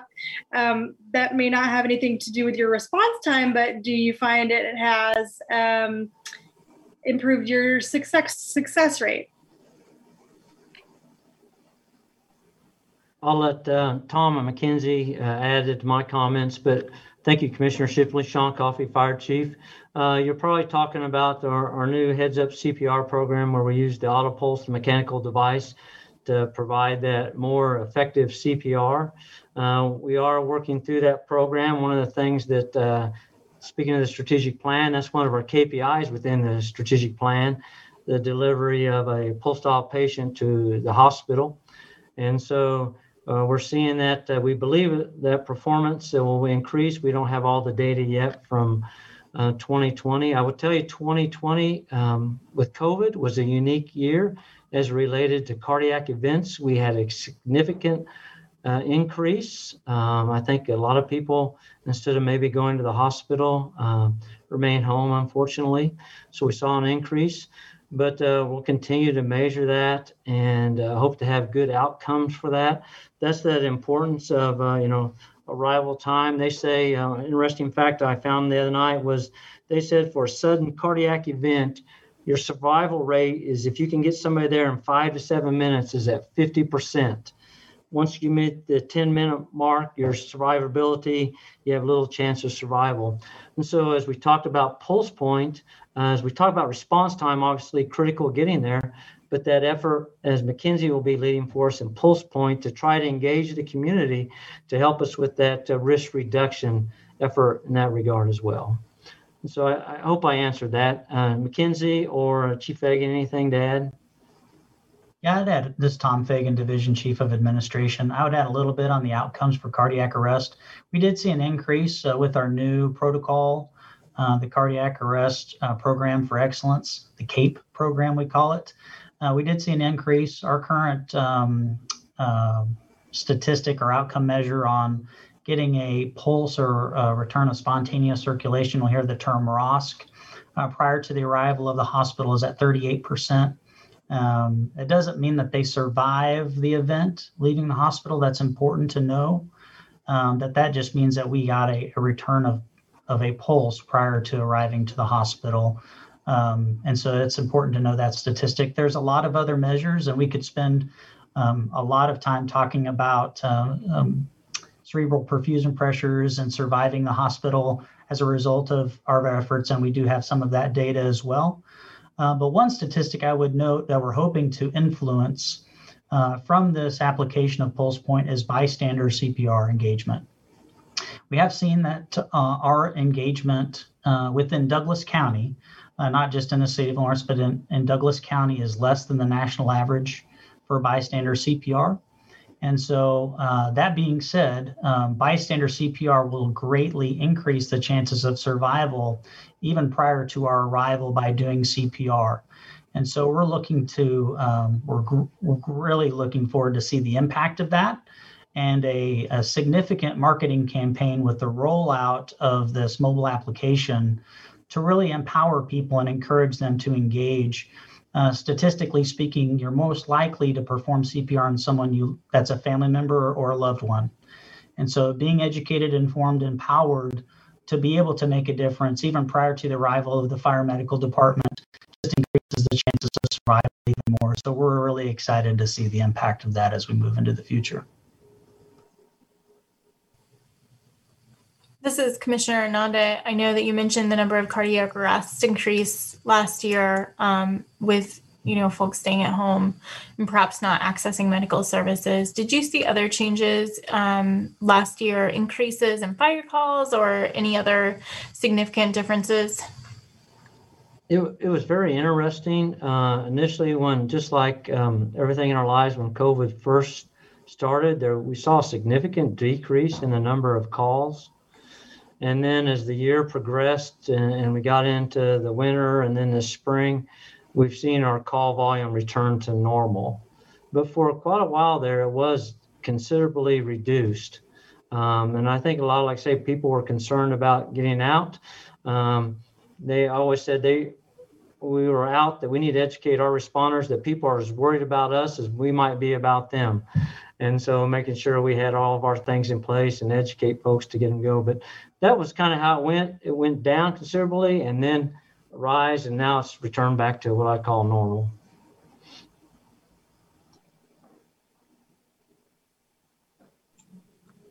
Mayor Finkelstein, looking at the 17 recommendations, one I'll just comment on, and I have a question on the other one.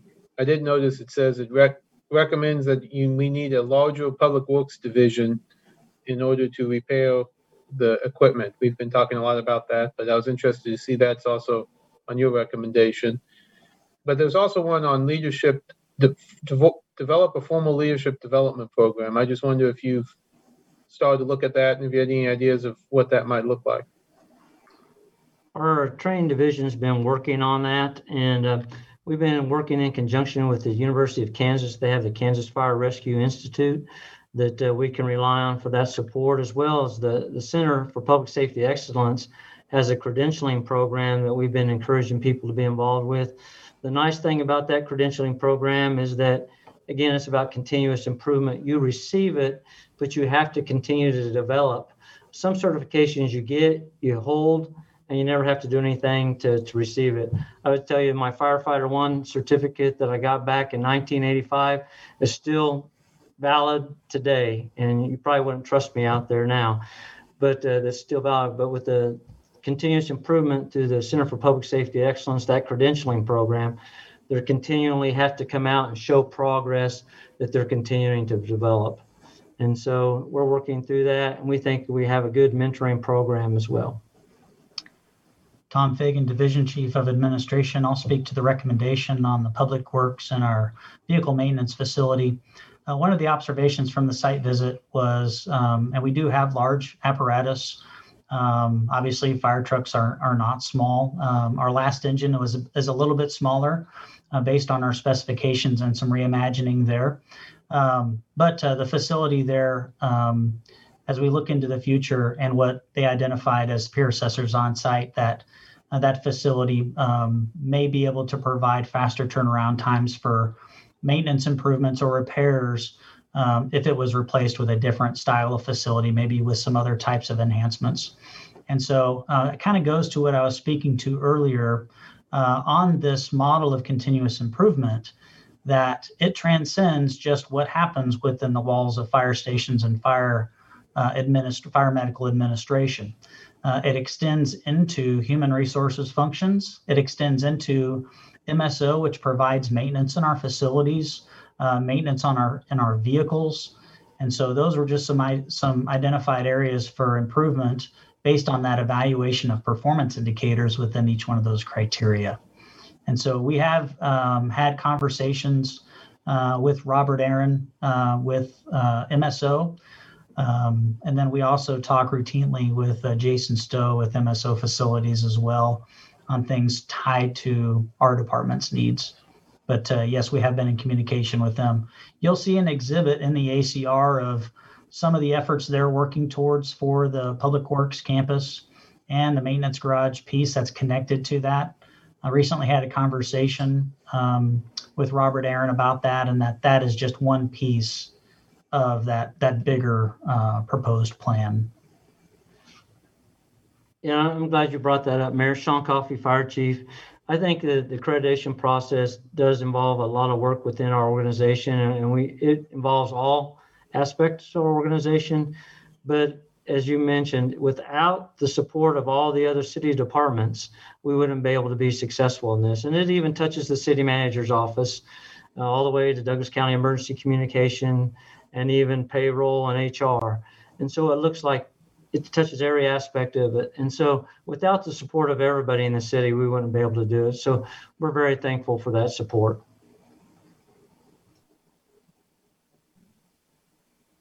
Mayor Finlay, any other questions before I open it to public comment? This is a public comment item. If anyone from the public would like to make any comments, you can raise your hand using the raise your hand feature, or if you're present, you can let Sherry know. Chris Flowers. Hi, this is Chris Flowers, and I just have a quick thought. Maybe it was brought up. I missed some of this one, but you were talking about cardiac arrest response times, and I'm just wondering how much time, like how many seconds do those speed bumps on Mass Street south of 23rd when you're going into Haskell, like how many seconds of a delay do those speed bumps cost fire and medical getting to Row Cloud or Blaylock Hall? Because I would think it costs at least 5 seconds. I've accidentally drove over one of those speed bumps at like the speed limit, and I thought I was going to damage my car on that. So I don't see how those fire trucks can, because there's nothing in the middle for them to drive across like there are on some of the other speed bumps. So I don't see how those speed bumps don't delay our emergency response times to Haskell. I was just wondering, like, because I don't see how they don't slow down to go below the speed limit, and like how fast can they speed back up again? So I'm just wondering how, if we know how many seconds of response time we're sacrificing to have those speed bumps up there on Mass South of 23rd. Thank you.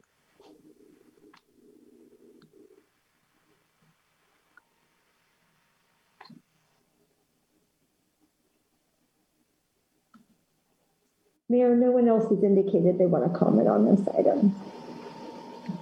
Mayor Finkeldei, bring it back to the commission. Chris brings up an interesting point there. Any thoughts on that location? I know there are different speed bumps than some other locations. Well, one of the things that, like you say, different speed bumps, some of them have pass-throughs where we can go through. We have a policy that says that we don't drive any more than 10 miles per hour of the posted speed limit. And so if it's 30 miles per hour, the most any of our apparatus would go would be 40. And conversely, as the speed limit goes up. And so also, as we look at different response strategies to different locations, we may pick a different route to go, knowing that those might be there. And so particularly coming from that way, we may come down Barker and then come into the halls into the campus that way as well. But it would have an impact and slow us down a little bit, but it's as he said, negligible, 5 to 6 seconds. And obviously the smaller trucks can get up to speed a little bit quicker than the large trucks, but we're normally able to overcome that. Mayor Finkeldei, thank you. Other comments from commissioners? This is Commissioner Nanda. Having spent most of my life as an F1 half with my dad as the fire chief of our community for more than 30 years, I think that he is very impressed every time I talk about the fire department here. And I know that it's really admirable, the accreditation that you have and the work that you do to maintain that on a regular basis. And you know, I think that speaking to the mayor's comments around leadership development, a large part of the reason that I'm in public service is because of the example that he set for me and my community and the commitment to the community. And I know the commitment that you all to have to your community in making sure that you can safely respond to our residents when an emergency occurs. So I really appreciate that. And I want to acknowledge all of the work that it takes to maintain that. So thank you.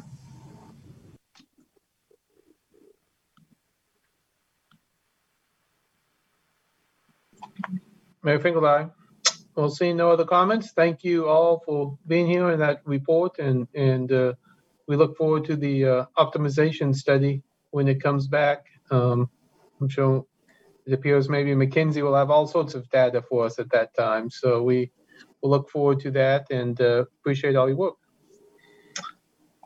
Okay, moving into commission items. Any commission items? This is Commissioner Boley. I just had a couple of comments on Parks and Rec topics. I went walking out on the levee yesterday, and it was in great shape after the rain. I was amazed how walkable it was. So thanks to Parks and Rec for the maintenance that they're doing on that. The other thing on Parks and Rec would be, been hearing a lot about pools. And it's just, I want to just restate how significant pools are to our community, and we really need them to be open. So, thanks.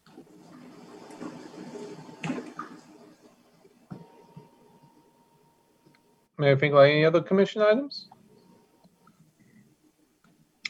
That takes us to the city manager's report. Craig? Thank you, Mayor. City Manager Craig Owens. There's 4 items on here this evening. The first one is just a response to a community member that had asked about mobile food vendors. So we'll give you some history and background on that subject. Hopefully that's useful. The second item was just a title updates that followed some updates that we had done in the police department several months ago. These are the last ones of recommended, and there's no financial implications on that. And then the utility billing report and future work sessions. So happy to answer any questions you may have. Mayor Finkellein, any questions for Craig?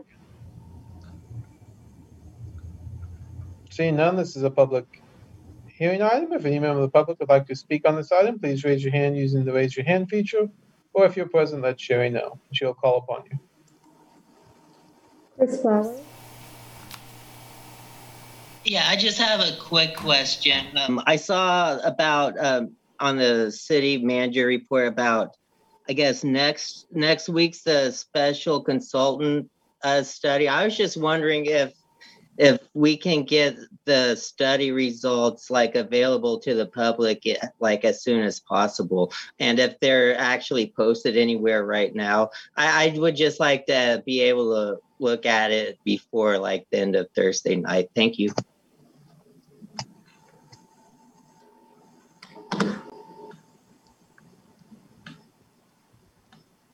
There's no other comment on this item.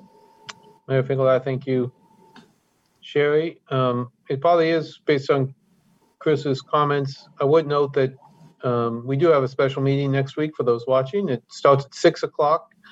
And I believe the only topic on the agenda will be the police consultant report. Craig, do you have an estimate of when it might be ready to be presented? I assume by Thursday at least, but I don't know if anytime prior. City Manager Craig Owens. Well, anytime prior is tomorrow. So we will try and get that out as soon as we can. Our normal schedule is to get stuff out on Thursday afternoon, and I think we'd be interested in making that time frame for the general public and for the commission to get it. I think we're in the neighborhood of 130 pages, but like a lot of these, there's summaries, and then there's a lot of addendum and attachments. So we're working to get those finalized, and we'll get out to you and to the public. The other thing to your comment, Mayor, is we may have an additional item with the potential of the public health orders being amended or removed. It may have implications on our meeting procedures, so we're still looking at that, but we may have an additional item that would be just very much administrative, but just to make sure that we have the right processes in place to continue with the meetings still in legal compliance. So I wanted to give you maybe a heads up on that. We'll know by tomorrow how we deal with that. Thank you for that. Any other comments on the city manager's report? If not, we'll look at the calendar before we move to the executive sessions. Any comments on the calendar?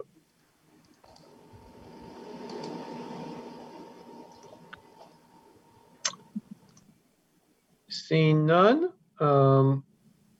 Just again for the public, we have 2 executive sessions. We'll move into executive session, go into that for 20 minutes, come back, and take action if need be, if there is any, and then go into a second executive session, come back, and then adjourn. So I'd look for a motion on executive session number 1. Mayor? Yes. This is Commissioner Ananda. If I could, before we go into our first executive session, if we could have 5 minutes from when we adjourn into that to when it begins. I don't know if we need to publicly state that, but I need to relocate because of the hour. And I apologize for that. No, that's fine. I think maybe procedurally it'd be best maybe you take the 5 minutes now and then do the motion just so we're in compliance. Is that okay? Whatever is best. I think so, just so we get the timing right. So let's go ahead and take a 5-minute break. We'll come back and then have the motion.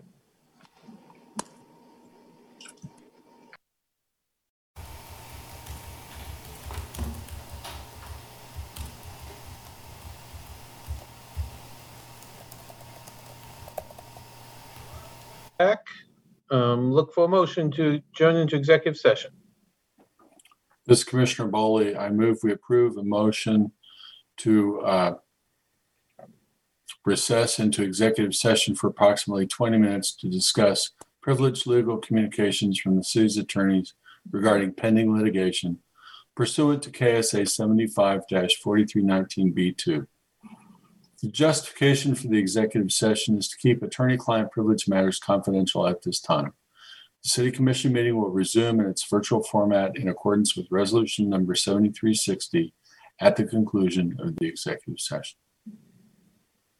Commissioner Larson, second. Mayor Finkeldauer, we have a motion by Commissioner Bully, a second by Commissioner Lawson. Commissioner Bully, Aye. Commissioner Lawson, Vice Mayor Shipley, Aye. Commissioner Ananda. Mayor Finkeldauer, aye. Passes 5-0. We will return at 9:58.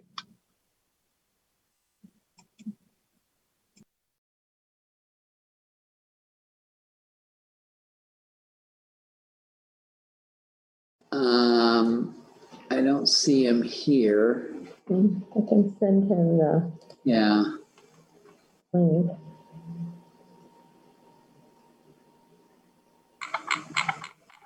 Let me see if he's at the right meeting. Maybe he went to the other meeting.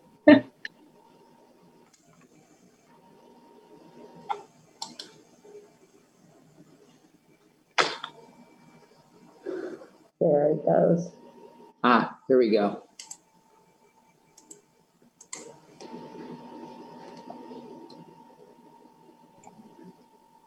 Mayor Finkeldauer, sorry about that. Got stuck in the wrong room there. We are back and have nothing to report. Everyone else beat me back, but here I am. So now we'll look for a motion for the second executive session. This is Commissioner Bowley. I move we recess into executive session for approximately 15 minutes to discuss employer-employee negotiations pursuant to the employer-employee negotiations exception as set forth in KSA 75-4319B3. The justification for the executive session is to keep employer-employee negotiation matters confidential at this time. The City Commission meeting will resume in its virtual format in accordance with Resolution Number 7360 at the conclusion of the executive session. Commissioner Ananda, second. Mayor Finkeldauer, a motion by Commissioner Bully, a second by Commissioner Ananda. Commissioner Bully, Aye. Commissioner Ananda. Aye. Vice Mayor Shipley, Aye. Commissioner Lawson, Aye. Mayor Finkeldauer, aye. We'll return at 10:15.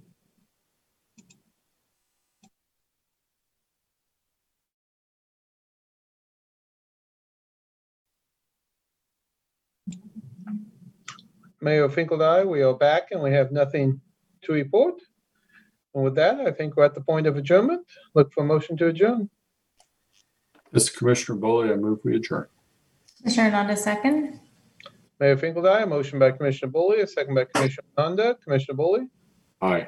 Commissioner Ananda, Aye. Vice Mayor Shipley, Aye.